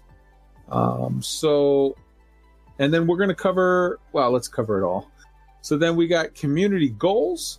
There was a community goal that started on Thursday. We've got a picture up on the screen with detailed information. This one, unlike the other community goals, this one is different because, there's a couple things involved here. Number one, it involves rare goods. So you can't just go in your cutter and fill it up with 750 tons of something and back and forth 750 tons at a time, fill up your fleet carrier that's parked 40 feet outside of the station, and then just go, okay, I got my 5,000, 50,000 tons. You have to actually go and get, 10 tons of this and 20 tons of that and whatever, little by little, and collect all the stuff. That's important. It's different. It's a whole different flavor or spice. Here's what else is important and different. The rewards for this one. Every person who is hearing the sound of my voice, even if you don't normally give a shit about CGs, give a shit about this one. You need to go out and do this one, and here's why. 3/4 of the new threads of the storyline that Frontier is introducing to the game are involving this sort of group, the Neo-Marlinist Liberation Army, which there's already starting to be some official stuff in Galnet that's like, this is questionable. Is this a thing? Is this a front? Is this a false flag? Is this real? Is this what's on here? Because this doesn't add up, these guys, these Neo-Marlinist Liberation Army. And, stations are being attacked that are Imperial stations. And princes and whatever people of note are being whacked that are Imperial whatever. All of this shit revolves around Achenar. Revolves around, there's either a legitimate sort of terrorist / liberation freedom fighters army, whatever you want to call it, that is going after the Duvals, the Empire royal family. Either A, it's real, or B, it's a false flag, false front, shills, patsies, whatever you want to call it. But either which way, it's upheaval in the Empire. For Frontier to suddenly say, we're going to do a CG and your participation in it is going to get you a permit to Achenar, that to me screams, okay, whatever's coming up in the future, the next CG or the next part of the story, or maybe 2 or 3 rungs down the line, but something big is going to happen in Akinar. Unless you want to be that asshole that's stuck staring outside from the window going like, oh, it looks cool when I watch it on everybody's streams, get there and get involved in this. Now, there's a lot of us that are like, I already got my Akinar permit. All of us that have succumbed to the allure of the cutter have had our Akinar permits for some time. But there's plenty of people out there in Elite that don't have the cutter yet, that don't have the Akinar rep. Get it, because you don't want to be left out of what's coming next. And I don't have any information to give you as far as like, oh yeah, it's this or it's that. I'm not saying like, oh, I've got the insider scoop. I'm just saying common sense tells you the storyline is all revolving around Akinar upheaval, and Frontier is now suddenly thrown in, oh, here's a permit to Akinar. Doesn't take a genius to put those two together and say, I want to make sure I grab mine. On top of that, you're talking about a 25%, if we can get to the final goal, a 25% discount on all the Empire ships, the Gudamaya ships. So you're talking about the Cutter, you're talking about the Clipper, you're talking about the Courier, working it down. These are awesome. If you talk about a 25%, now you might say like, I already got a Cutter. I don't need 25% discount on a Cutter. Yes, you do. Yes, you do. Go buy the new Cutter with the 25% discount. Take all the modules you have out of your existing Cutter.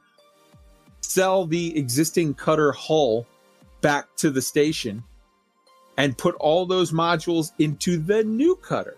Because now, every time you get a kill mail, every time you die for whatever reason, and you have to replace that Cutter, you're now replacing it at a lower rebuy cost, because your rebuy cost is factored in off of the amount of the hull and all the modules.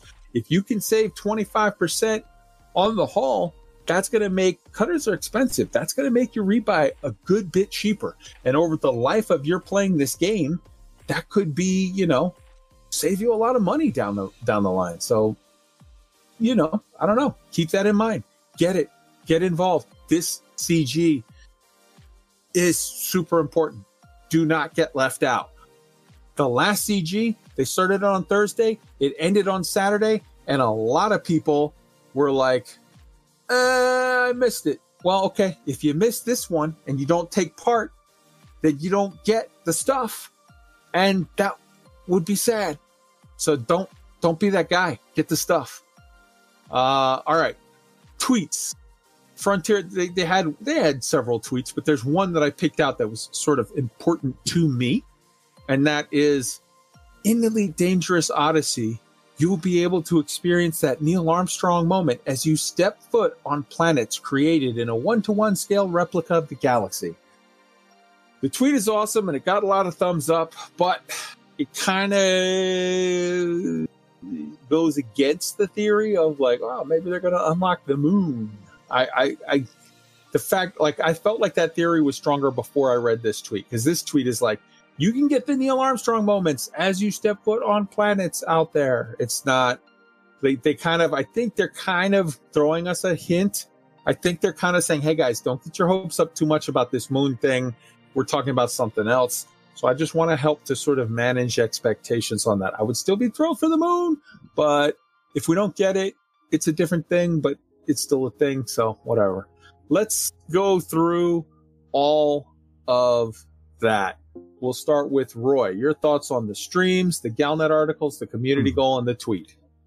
Yeah, I saw the streams. Not much to say there, I don't think. The Galnet articles, I'm happy that that's continuing. It's intriguing. I'm still holding out for when does this turn into, and I don't, maybe this arc won't, but I'm still yearning for things that we can go track down and explore and hunt down mysteries.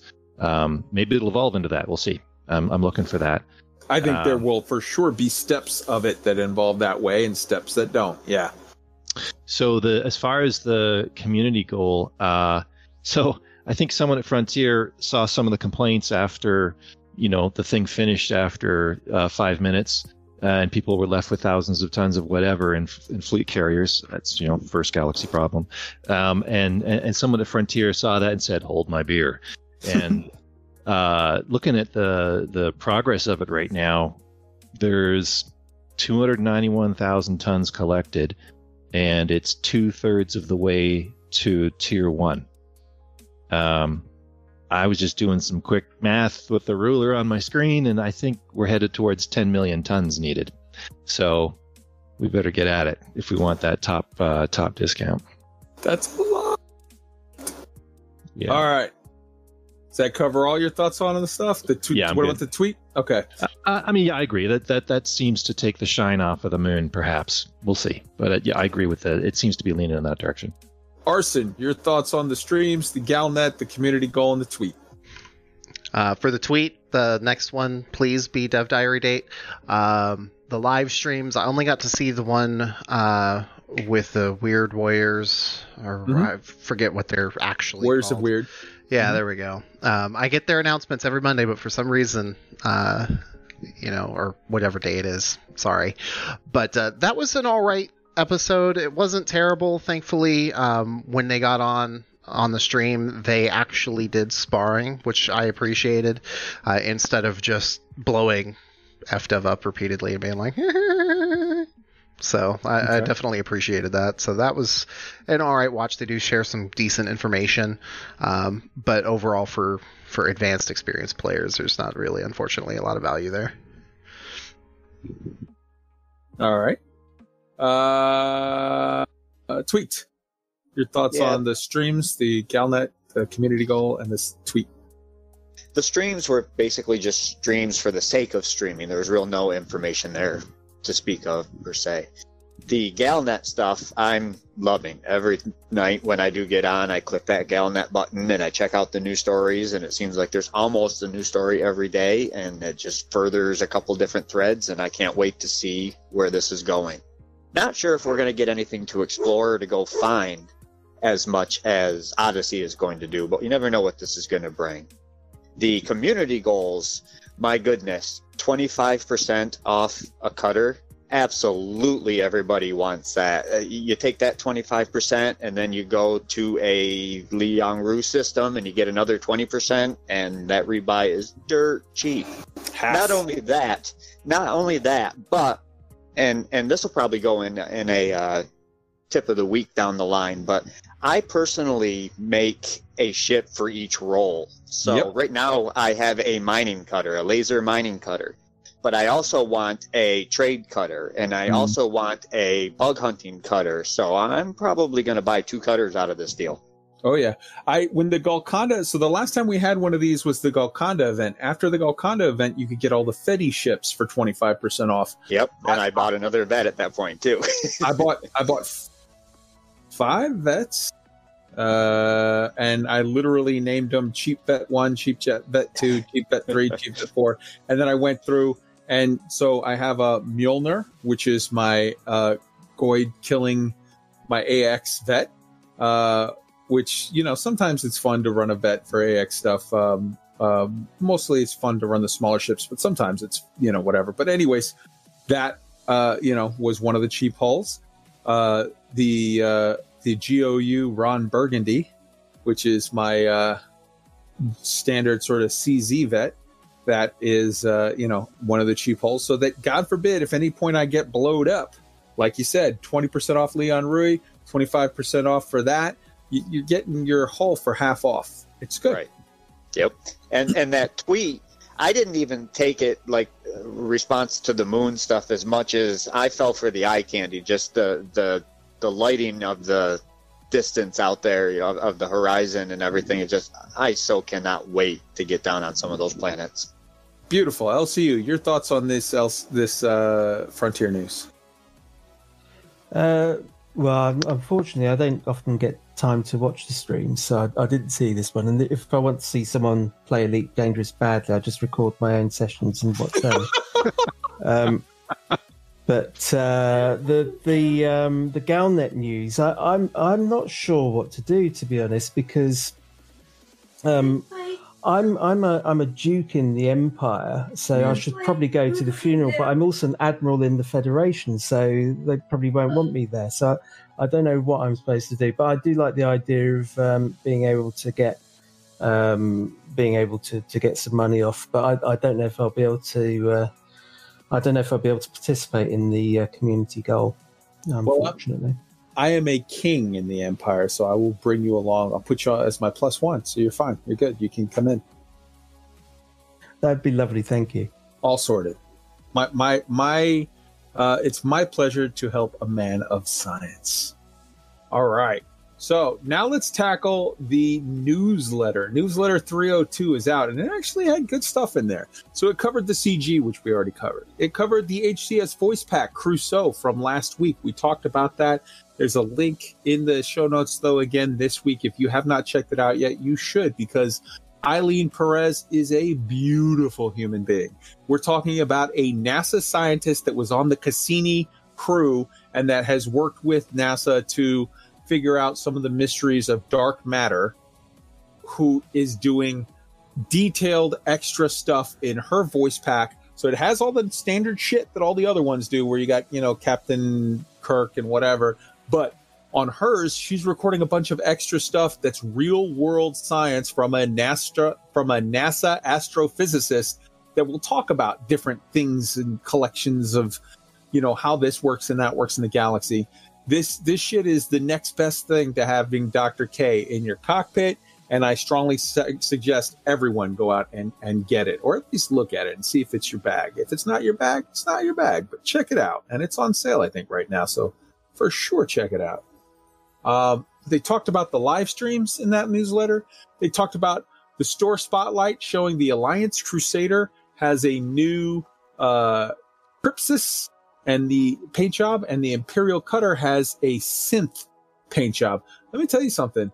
That Crypsis paint job, just for my personal aesthetics, doesn't do anything for me.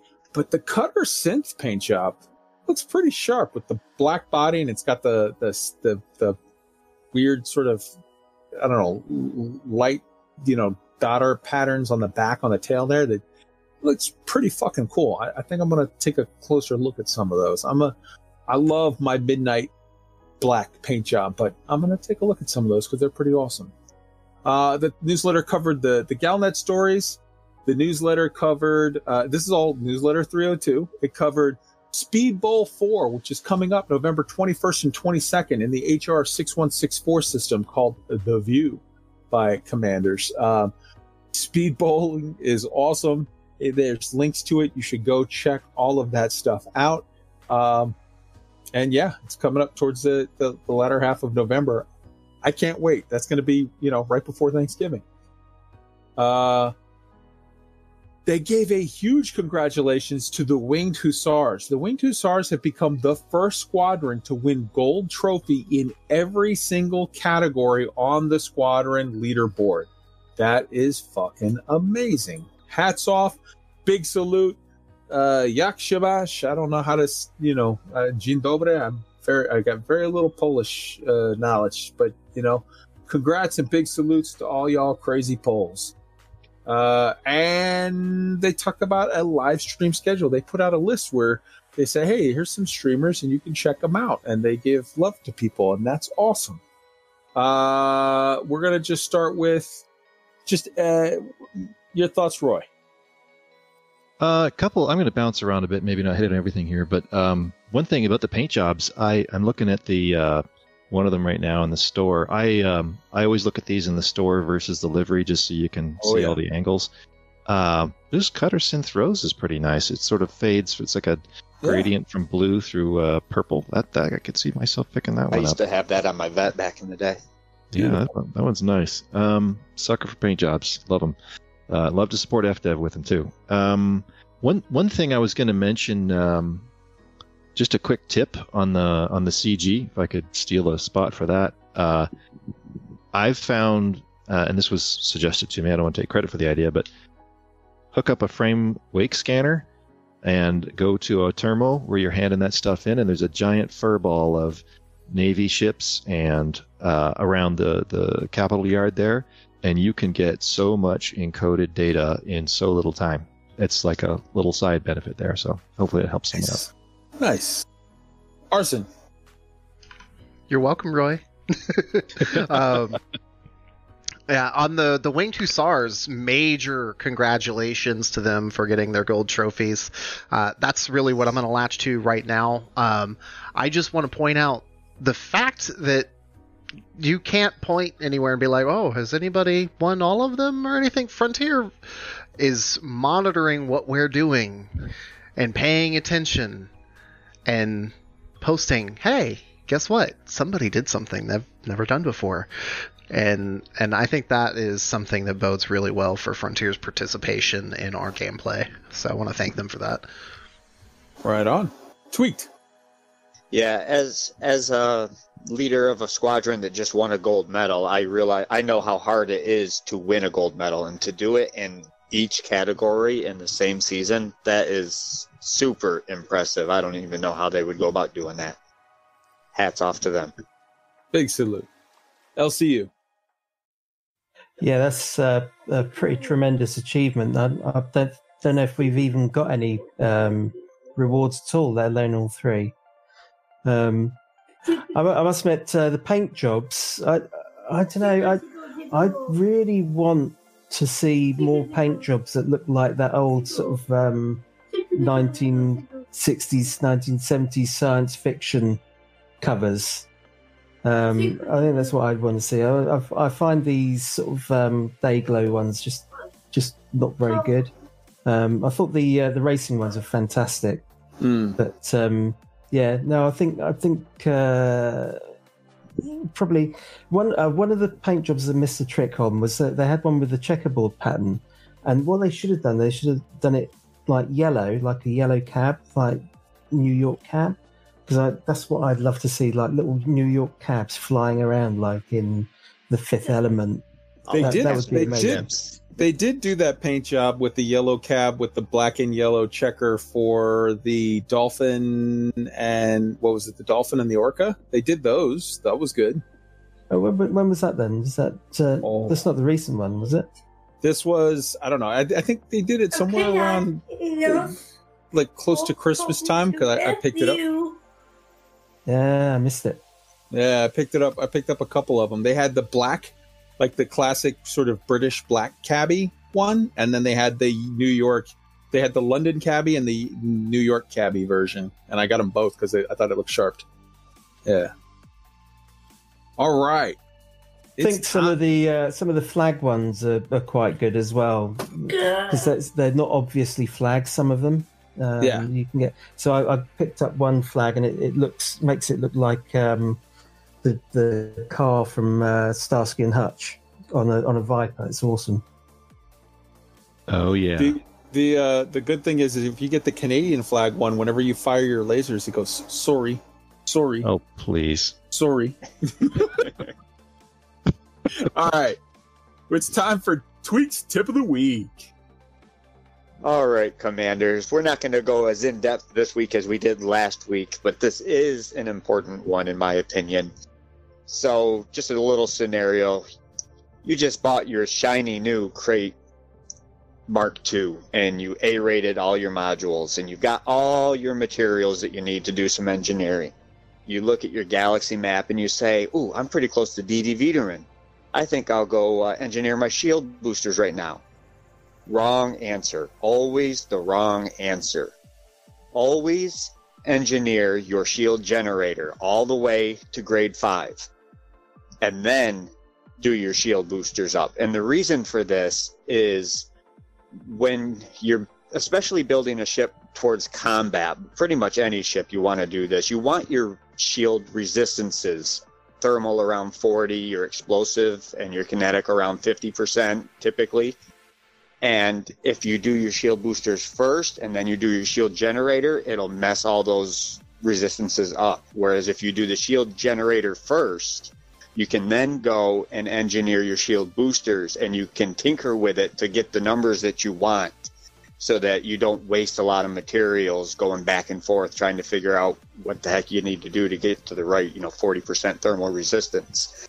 I can't tell you how many people have done it the other way and wasted mats and had to go back and forth with it. It's always better. Just make sure you do the shield generator first and then the boosters. Right on. And that is the tip. All right, that's the tip of the week. We gotta have some kind of a sound bite or whatever for that. Arson, drop some knowledge on us on this whole faction warfare in Colonia. We touched on it a week or two ago, and I feel like we got only half the story, and you did some digging, and there's a little more to the story. So why don't you explain it? Yeah, so we covered the whole fact that there was going to be a shipyard loss in Colonia for losing Federal and Alliance ships in an anarchy system. And when I went and did some research, because it popped back up and got my attention again, what I wound up discovering was that was a particular piece of propaganda put together by Lorenz Reapers. And it was arguably a really well done, fantastically timed release of propaganda. And what actually wound up happening when I investigated everything was essentially the locals that actually live out in Colonia and have lived out there for, forever, basically were fighting against that particular group because they were expansionist in nature. So the Anarchy faction out there, they knew full well that they were going to lose those ships, but it was a necessary cost to do so because they wanted to push that faction below expansion capabilities, so they had to take control away from it. So if you are going to go out there and try to fight back, just keep that in mind and make your decisions accordingly.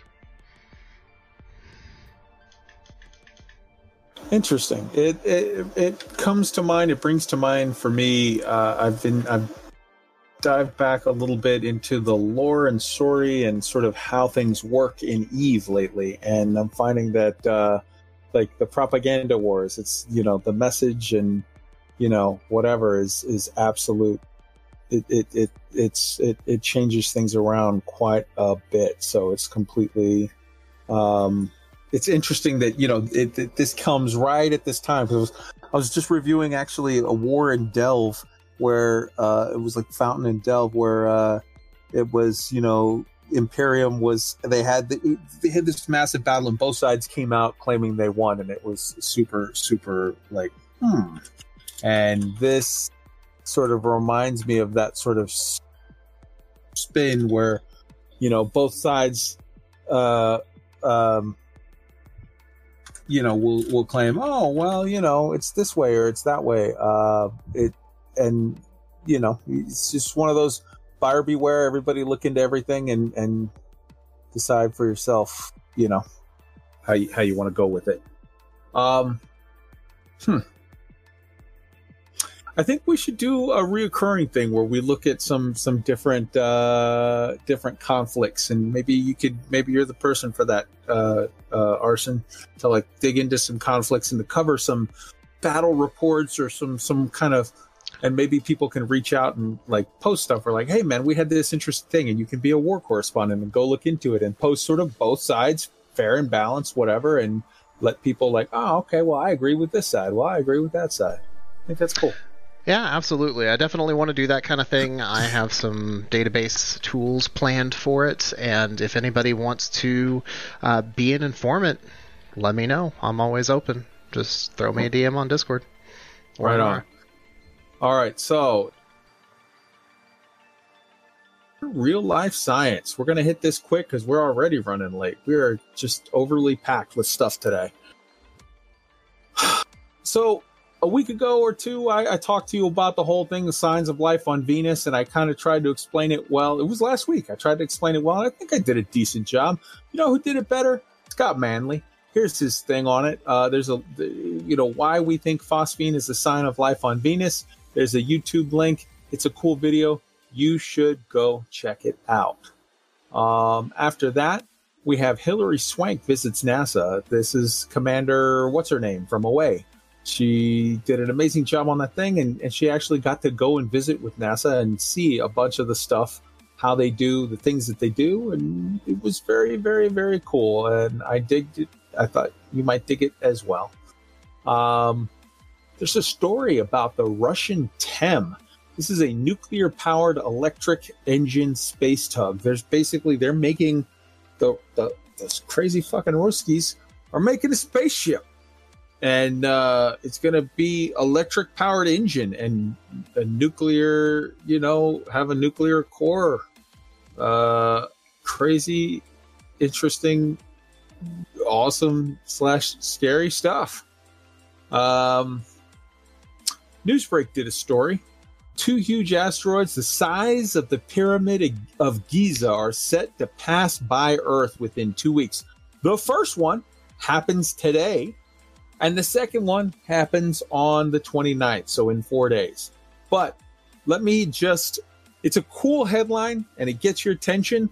Let me dial it down just a little bit here and tell you that when they say they're passing by Earth, one of them is passing by Earth at the distance of like 8 times the distance from the Earth to the moon. That's not super close. It's close by galactic terms, but not super close in our sort of reckoning. And the other one is sort of, how do I say this? It's like 12 to 15 times the distance from the Earth to the moon. So it's still super, super cool in that it's 2 big ass asteroids. And when shit like this comes close, they study stuff and they try to figure stuff out and they take good pictures and, you do science type shit and, okay. All right, cool. There's another story. So the NASA probe, the OSIRIS-REx that we talked about last week and 2 or 3 weeks ago, and that in October coming up in another like 2-3 weeks is going to actually have its big they've done all the rehearsals. Now they're actually going to land and collect samples in like 5 different spots for like 5 to 10 seconds each. That probe shockingly found bits of Vesta on Bennu. So they've studied Bennu, the asteroid that they're out at. They're about to whatever. And as they're going through all the numbers and the data and the pictures and the imagery from the close flybys where they got within like 20 meters of the damn thing, and then waved off so that they could make sure they got it absolutely perfect for the little like frog hops that it's going to do. They looked at it and they said, wait, this area right here, this is clearly, I don't know how they know, but they know somehow this is clearly stuff from Vesta. And they're like, wow, let's check that out. So interesting stuff. All right, cool. I wonder if they're going to try to make one of the drops there so they can pick up something and study a bit of Vesta as well. That would be interesting to see. And Discover Magazine put out first evidence of a planet in another galaxy. This is the first. This shit is crazy. It wasn't that long ago where scientists were arguing about the existence of exoplanets, in other solar systems in our galaxy. And now they've actually been able to determine, oh, hey, we have evidence of a planet in that other galaxy, not even here in our galaxy. That's crazy time. All of which super exciting, super interesting. Links are in the show notes. Go check it out. Broaden your horizons and get into the real science that's out there. It's awesome. Arson, we'll start with you. Your thoughts.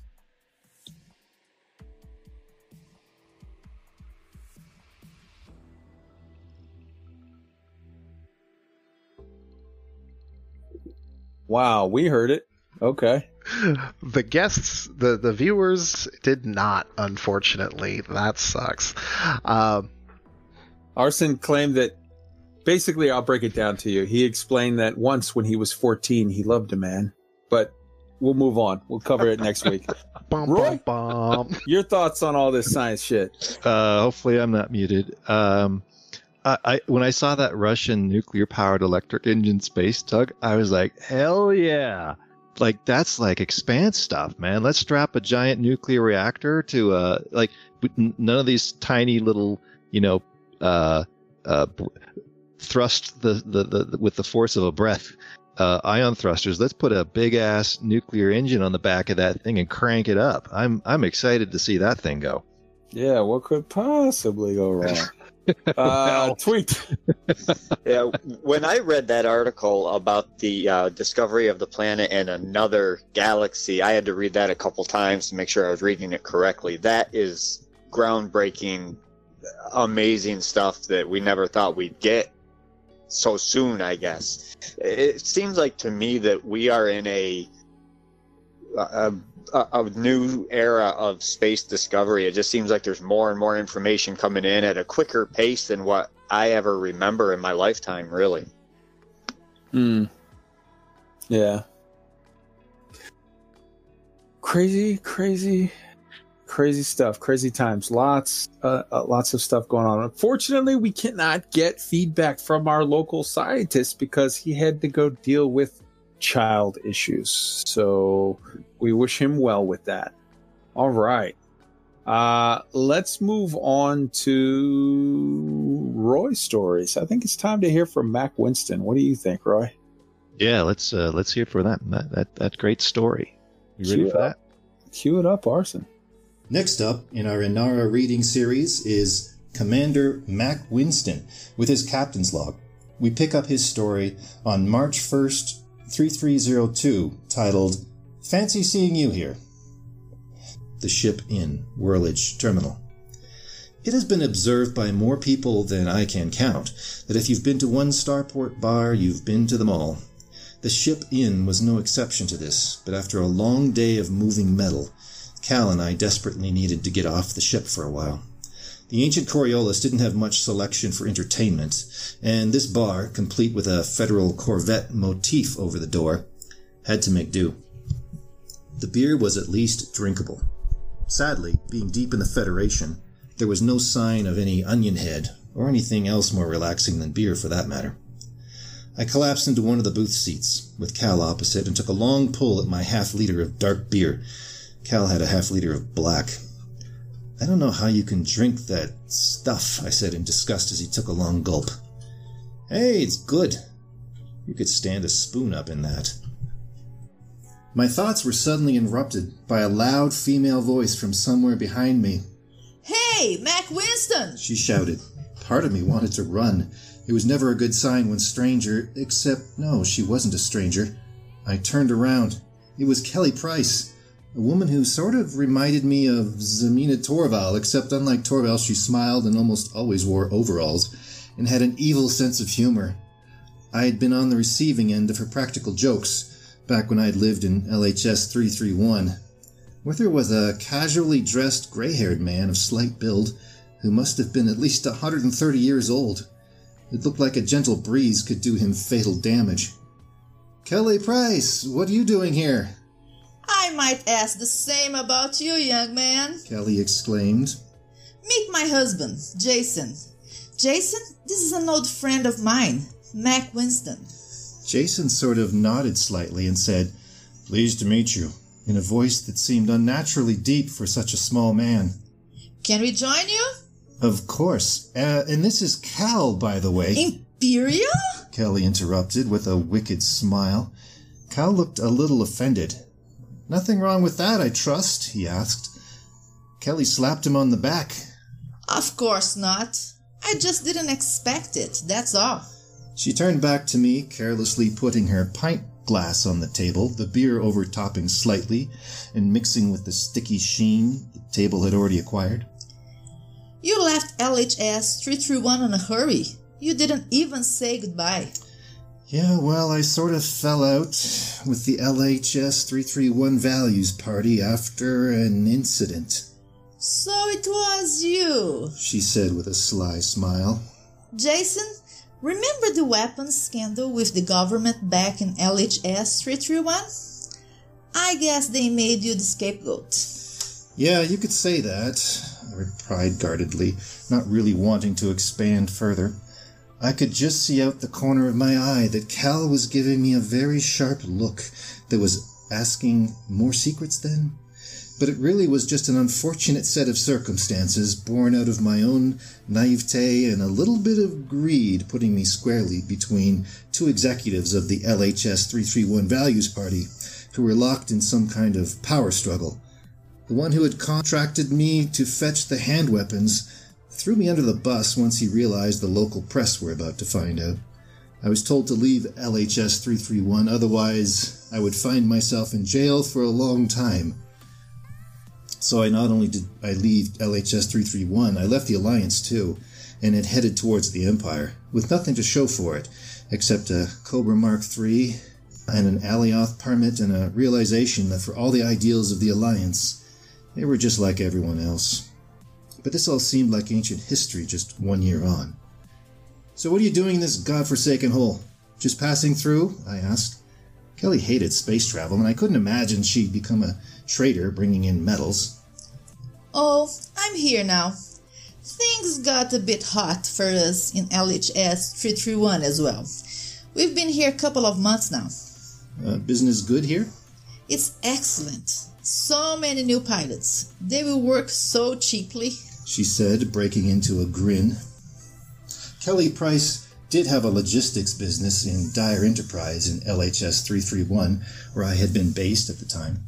Most of what she arranged to be transported was legal, but there were plenty of other things too. From documents, jewelry, illegal narcotics, you name it, she wanted someone to ship it. "And by the way, we didn't find you by pure chance," she added, as if she needed to. "Oh, yes?" "Well, the new pilots are good for the common or garden items. But you have something special that needs to be shipped very discreetly. Can't trust a newbie with it. I saw a certain ship dock, a clipper painted as black as space, named the William Frederick McCoy. The skipper being none other than Mac Winston. I looked up who William McCoy was, you know. Rum runner from Old Earth. It would seem you and Cal are very much still in business." I cut to the chase. "What is it, and how much are you paying?" "Finish your beers, and I'll show you." All right, so that is leaving it as an interesting place. We'll see after he finishes his beer what she shows him. All right. Okay. Yeah. All right, so I have a feeling we're going to hear a couple more from Mac Winston coming up. Interesting stuff. I love that you get your wife and daughter in on this stuff, and like you guys make it a family project. That's super, super cool. Yeah, it's fun. And the story and is so well too. Yeah, and the story is super, super, super interesting. So I'm looking forward to seeing, how that all plays out. All right. So next up, we got to keep this moving along. Next up, we've got feedback. We've got a couple of pieces of feedback that we pulled out specifically that we wanted to highlight. Roy, why don't you go ahead and go with that? Yeah, first one is from Commander Osash's. He says, and this was about locations in Odyssey.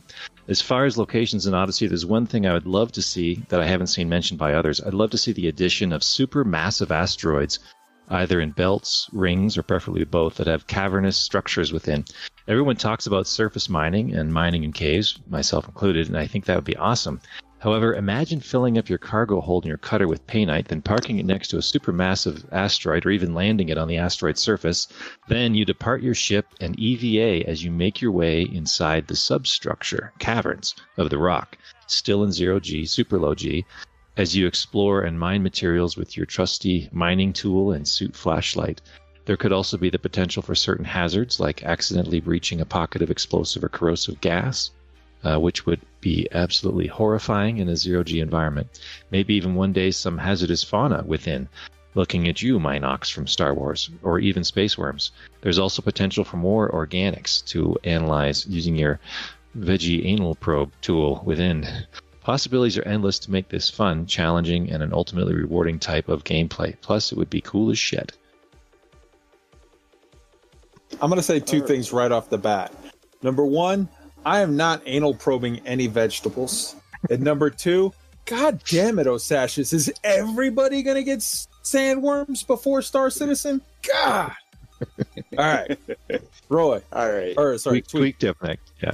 Yep. Next up, we have another piece of feedback here that says, "Hey guys, what I would like to see with the station interiors is this: the entire station fully mapped out and filled with NPCs, each going about their respective jobs and daily lives. Each station has thousands of citizens doing everyday jobs, maintenance, security, flight control, doctors, teachers, family members, and children of these workers. And all of these people have mapped out everyday routines. If this was fully incorporated, so much gameplay could be embedded in this. The stations will vary depending on controlling faction, their current state, boom, blight, war, etc., assassination missions, hacking missions, heist missions, kidnapping missions, rescue missions. Not all stations need to have active missions going on. Some might be vanilla and quiet, others might be packed with things going on. Finding and recruiting an NPC crew might be fun too. I'm sure this is too much to ask for, but if they fully flesh out some stations and then they start out a little vanilla and boring, they could add things in and increase complexity in the future. The other thing I would really like to see is realistic gameplay related to gravity, or the lack thereof, in stations. Doing missions in low or no gravity situations on stations will keep the space sim feel real. I really hope that going to a station in Odyssey doesn't mean spawning from my ship to one small common area with one NPC bartender and a couple other commanders jumping up and down in their spacesuits. Love the show. Keep up the good work. Cheers. Right on. That is interesting stuff. So there's a lot to unpack from that one. Okay. With regard to the second one, that's a lot to ask for. Like, you're a whole Sims thing of all of the, like, with the accountants and janitors and lawyers and doctors and whatever. It's like, whoa, that's crazy deep for these stations. These stations are like, millions and millions of people. That's crazy deep. But I dig the idea of sort of programming in some stuff in there of like saying like, hey, we have procedural generation of, thousands and thousands of houses and shops and this, that, and the other. And then sort of some random, I don't know how to say it other than a lot of filler people, a lot of people that it's just like, they're just randomly sort of proc gen doing their trip of, I walk to here and then I walk to there and then whatever. And then having special target, either good guys that you got like a sort of a escort quest, or a bad guy that you have to, bad guys that you have to deal with. I like the idea of some of that. I mean, it's a lot to ask for, but some of it I think is cool. I think it's awesome. Like, yeah, sure. If you had Star Citizen money and 20 years to put out a product, okay, yeah. But I think the key there is going to be to take your brilliant, amazing idea and find some middle ground of like what is possible that they can actually put out using their awesome proc gen systems, and then like handcrafting bits here and there. It's interesting. Roy, why don't you go ahead and read out the review? We got another iTunes review. This one from Canada. It starts out, sorry, but no, I'm kidding. This one's from our great friend, great friend Jello Wiggler. He says, keep up with the ED universe. That's the title of it. Kai and his co-hosts are an amazing crew. Join them with excellent briefings on what is happening in Elite Dangerous and the ED community. They also touch on real-life space developments and ED-related interviews. If you're wondering what is coming in Elite, this is the place. Entertaining, informative, and approachable. Listen here and join the Discord to say hi and participate. Thank you so much, Jello. That's super, super awesome. That's cool. Lovely. We love Jello Wiggler, and of course, still, again, huge salute. We talked about it last week. Jello is the guy who his family, suffered a loss, young Evelyn, and Frontier recently put in a station and made it, what is it? Evelyn Light? Yeah. A system. Mm-hmm. Yeah, a system, Evelyn's Light. So they named the star, which means that they named the whole system after Evelyn. And they put in, I don't want to give it away, but there's there's something there. They put in a thing there for you to see and to interact with, and it's beautiful and touching, and a wonderful, wonderful tribute. Thank you so much for the kind words, Jello, and just know that it is reflected back at you. We everybody here at the Elite Week crew, we love Jello.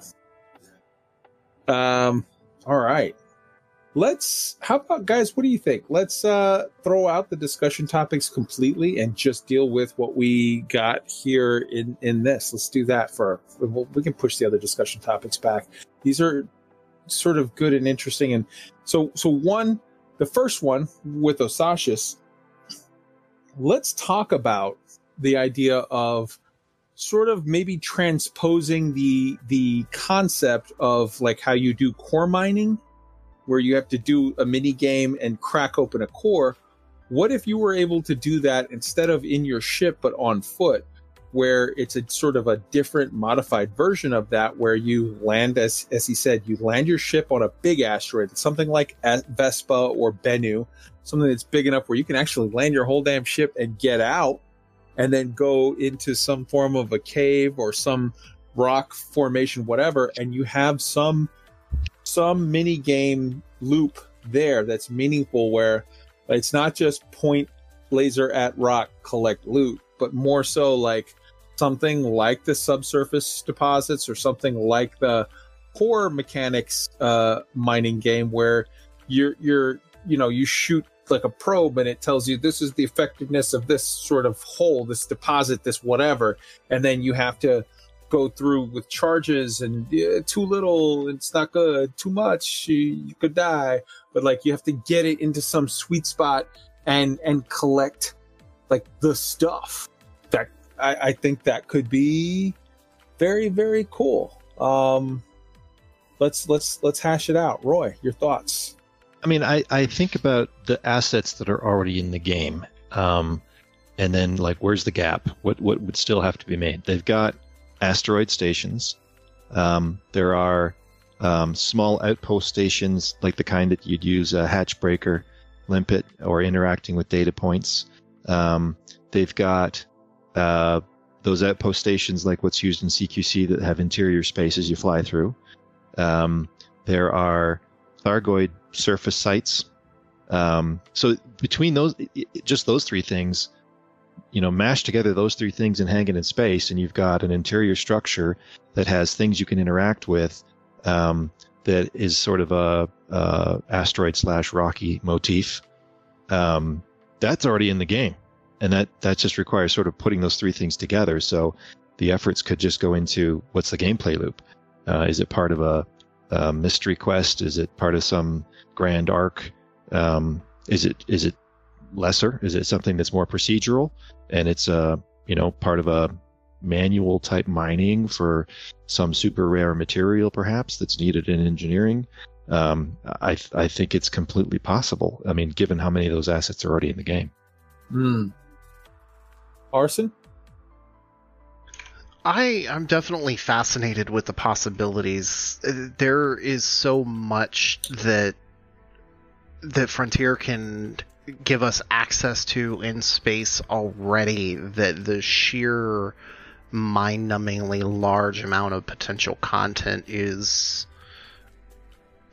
just ridiculous, to be honest. I think more than anything, though, something that's been on my mind a lot with it lately is one of the reasons why I like Elite is because when it comes to immersion, I am immersed by traveling through the world that I am in. And, we may not have, ship interiors at launch, but being able to travel through the world on foot is... the more I think about it, the more anxious I get for it to drop. It's pretty nuts. Right on. Tweaked. Well, the thing with the whole landing on the asteroid, to me, is it's a great idea and it could be a lot of fun. But the key to it is, what am I getting out of it? Am I just getting a lump of painite that I'm going to sell for 900,000 credits a ton? Or is it going to be something a little different? Like Roy said, maybe a large stash of high grade engineering materials that would make it worthwhile, or maybe it's looped into a game, a mission type where it's like a treasure map and it led you to this place and you get a couple, half a billion credits sitting there or something. Who knows what they could do with it, but I do agree there's a ton of content, and how fun would it be to land on an asteroid and maybe have to go into a little mini cave that's in there and find something that's down in there. It just, to me, I don't want it just to be normal mining. I don't want it to be LTD. I don't want it to be Painite. I would want it to be something unique and different to that style of gameplay. Yeah, I mean, it could be something along the lines of engineering mats. It could be something along the lines of, here's a data core from somebody that was there, and it has this data that has, like, it's just a small thing, but you scan it, you can take it out, you're picking up something the size of an iPhone, but it's got millions of credits of information worth, on it for something, or it has something that leads to something else. It has, I don't know, could be all kinds of stuff. It's very, very cool. For all of these discussions, I really want to hear other people's thoughts as well. I mean, I'm seeing in the chat, and I'm seeing people talk about series when, Phobos and Deimos. And it's like, okay, yeah, these are interesting things. I think I'm not 100% sure, but I because I've talked about it before, I've kind of gotten responses from people that they think that in the lore, and I don't know where this is justified exactly, but I would love to see it in the lore series. And I think Phobos and Deimos, I think the 3 were actually used to sort of crash into Mars as part of a terraforming thing or something. And, they took the water and whatnot. But all of these things are super interesting. And I love it when I see people in the chat with that they have their thoughts. So I'm asking you guys, what do you think about different things that could be cool about the gameplay loop of landing on an asteroid, not necessarily a planet or a moon, but an actual asteroid that's a big one, something that's in the dwarf planet range, something that is, Ceres-ish in size, or maybe Vesta in size, or Bennu in size, and finding some gameplay loops there of trying to mine stuff without hitting the gas pocket that'll kill you, or whatever, how getting to crack at certain resources without destabilizing the whole thing and dying. What, just thoughts, tell us.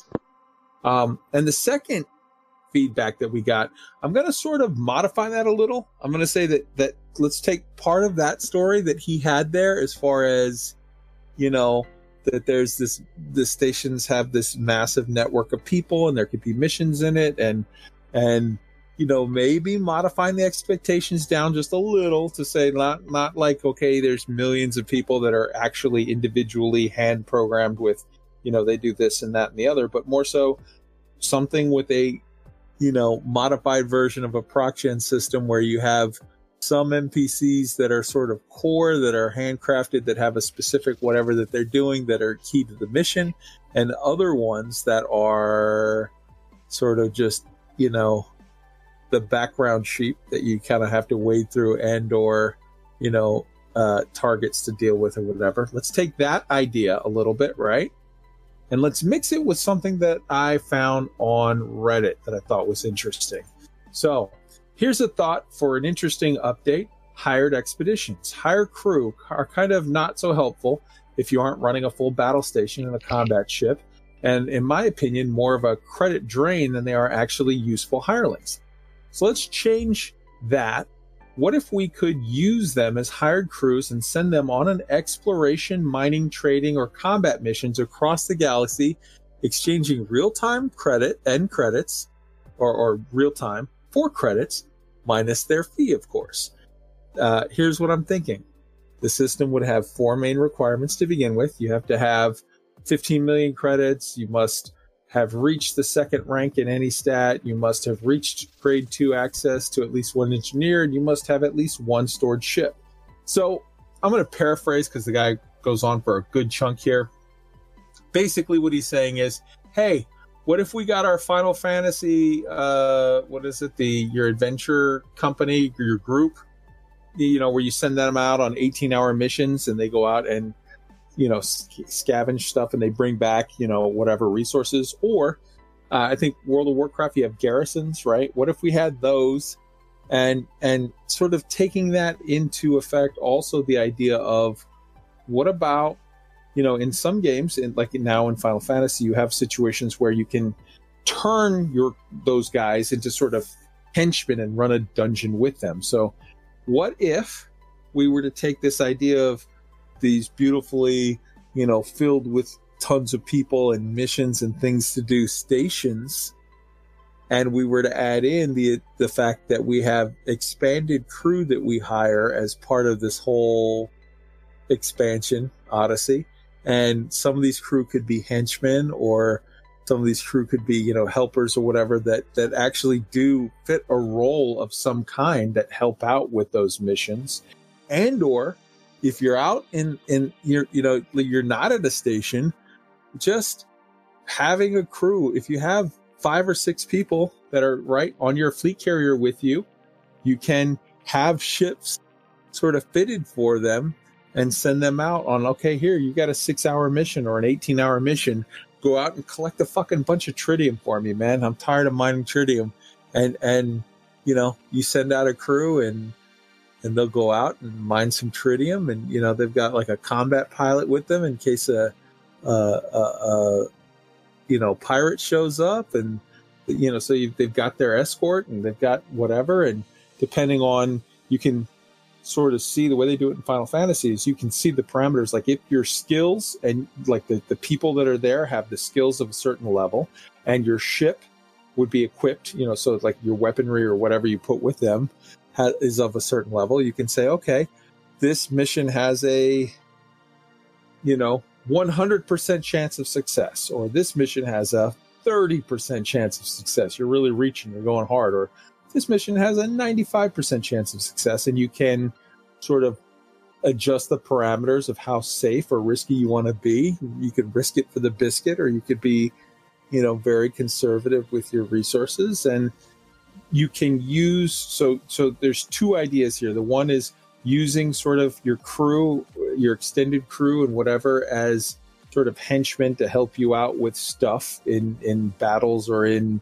a diplomatic mission, or in a, there might be a stealth type mission where, you and 2 other guys, you're tailing somebody, you're tailing a diplomat from Isinor, and he's walking through the station. You have to try to find where he's going to make the contact and hand off the, whatever data or drop off money or whatever to somebody. And like your guys you have to be far enough back and have multiple people and switch them out so you don't get caught or whatever. I don't know. There's tons of ideas. So it's use your guys with you on the footy stuff, or use your guys by sending them out on missions for the flying stuff, a la WoW garrisons, or a la,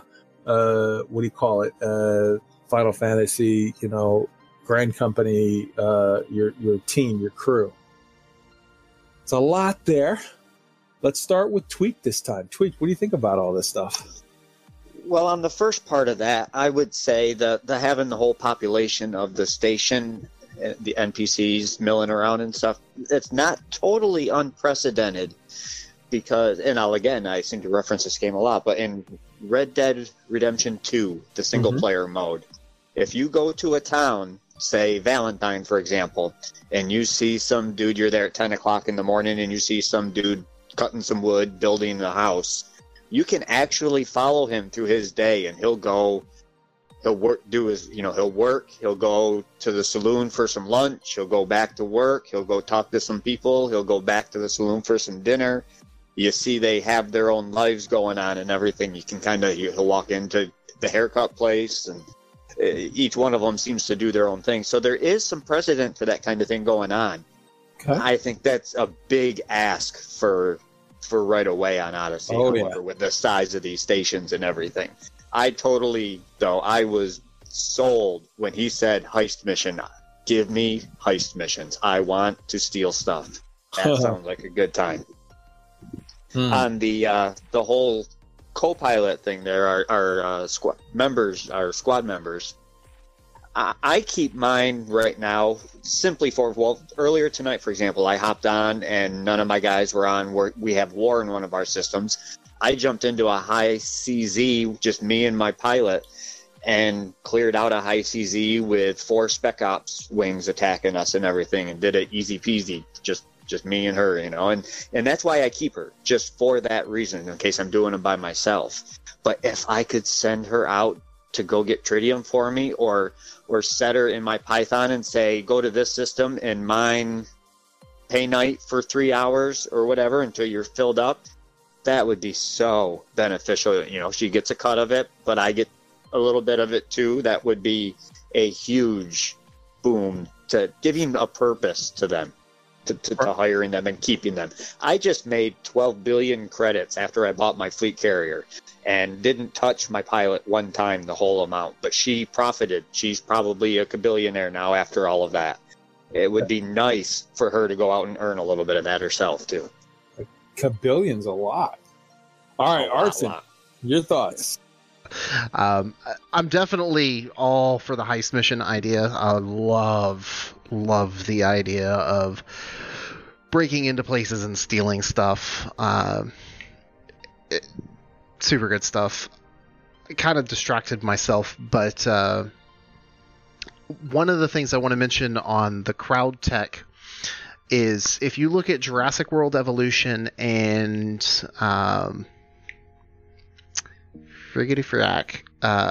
Planet Zoo, both of those games, and Jurassic World Evolution is perhaps maybe a little bit more notable to me because they have creatures that break out and kill people.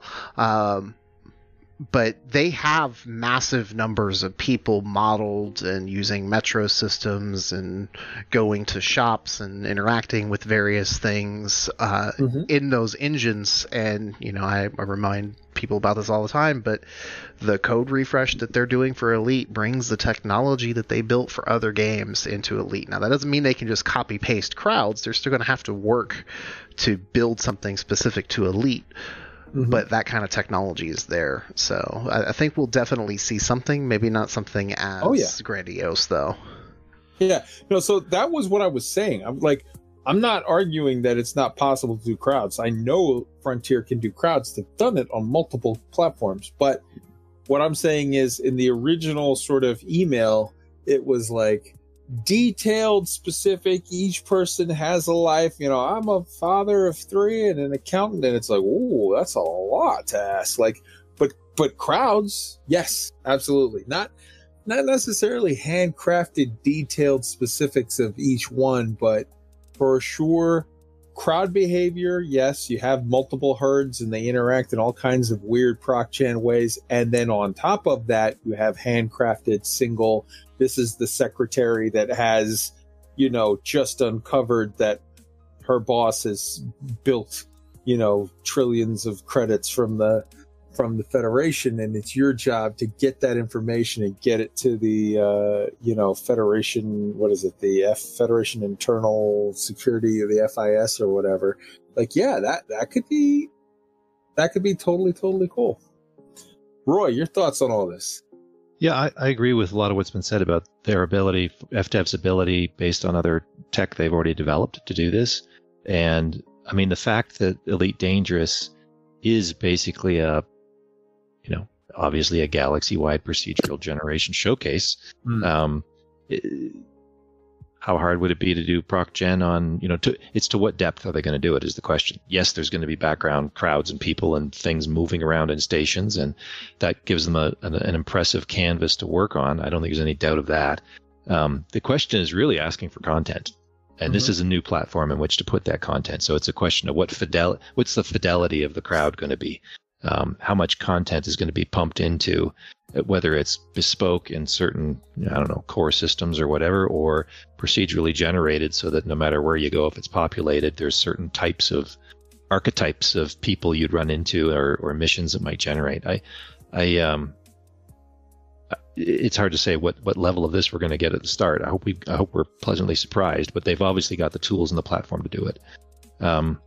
As far as the having your crew do other things, one other maybe analogous game I was thinking of, it's a completely different genre, but in Frostpunk, you can, in addition to controlling your population that's huddled around the furnace in the middle of the blizzard, you can build scout teams and then send them out into the wilderness and have them encounter, a mine or other resources, and then the point is they're assets that are controlled executively. So you're not walking people around. You're giving them options from a menu, and that's kind of how I'd see this too. You have a, whether it's just core to the fleet carrier or it's a module that, controls the away team, and you give them standardized things to go do in different places. Go here, mine this, go here, deliver this, go buy this thing for me, go interact with this NPC because I needed to go, make a presence there to complete a mission. I don't know. It's I think that's completely doable as well with the assets that are already in game, and I think that would be there's definitely some depth needed with the crew, and if we're going to see all kinds of people in stations, it'd be funny to have not haha, but funny odd to have ways to interact with a bunch of people in a station, but you still got these invisible automatons in your fleet carrier that you can't interact with. That doesn't see. I think that something would be done there.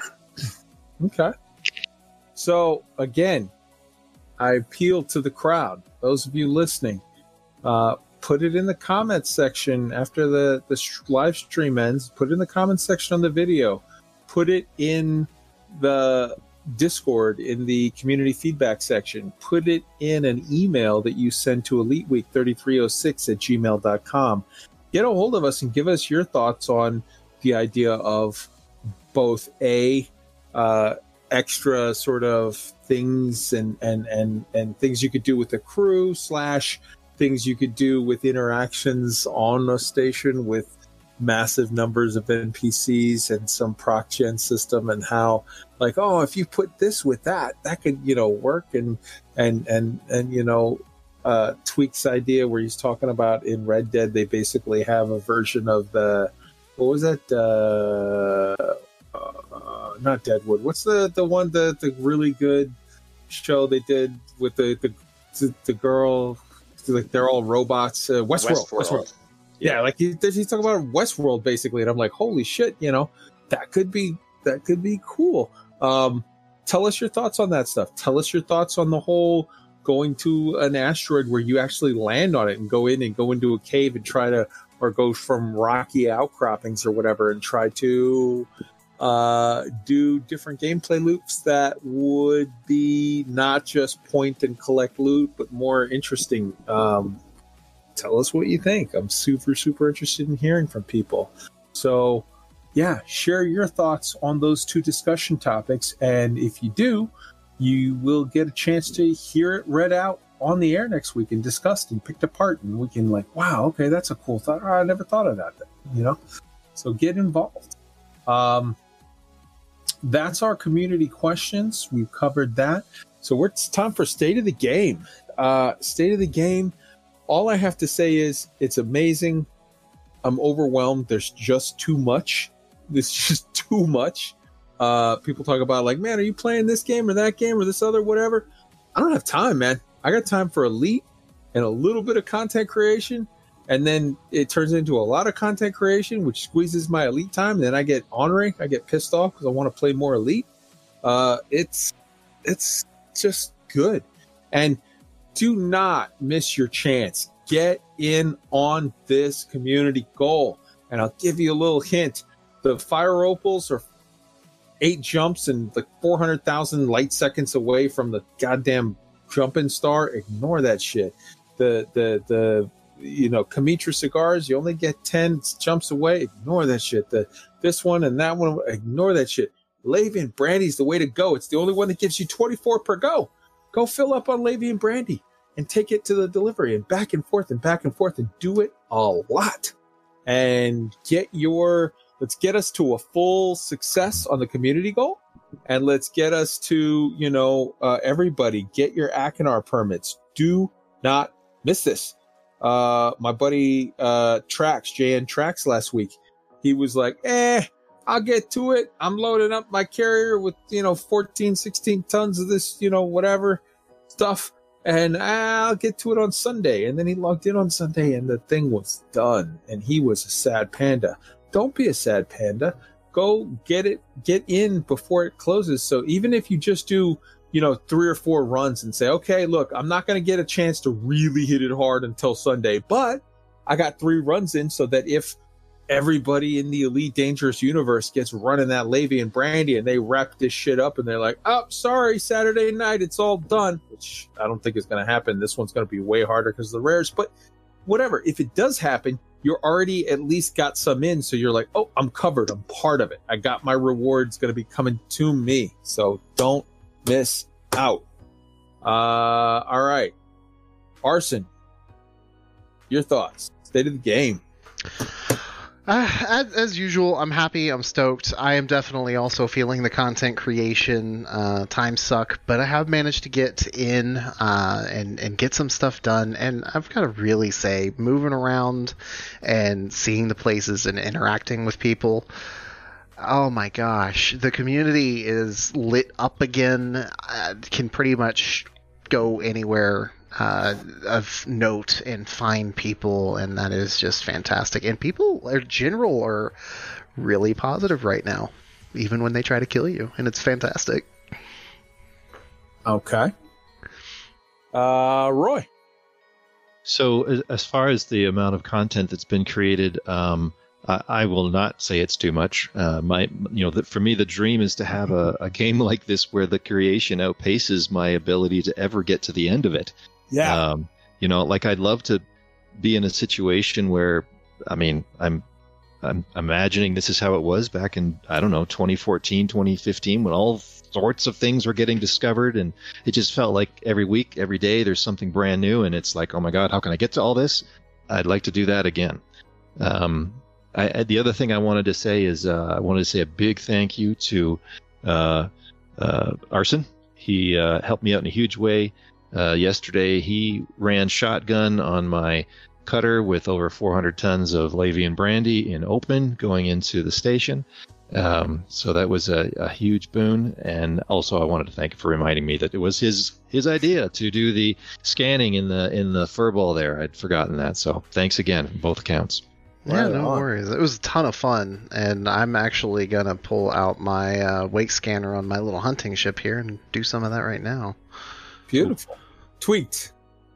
Yeah, I agree. The galaxy feels alive. Galnet has brought a lot of juice back to the galaxy. It feels like there's things going on out there again. It's wonderful, and I would just like to end on saying, if there's any commanders out there on Xbox that don't have a squadron and you're looking for one, we are always recruiting. You are always more than welcome to come fly with us. We are a friendly, relaxed squadron, but we're focused. We're in game.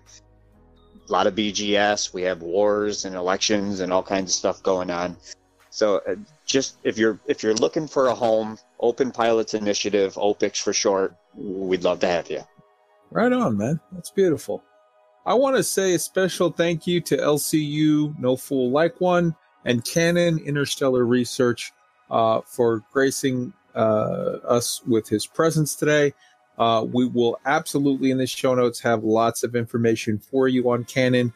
Go and get involved. You don't have to leave your squad. You can just, if you're like, hey, I'm interested in this thing that we do, but I'm also interested in science. I'm interested in discovering the mysteries of the universe.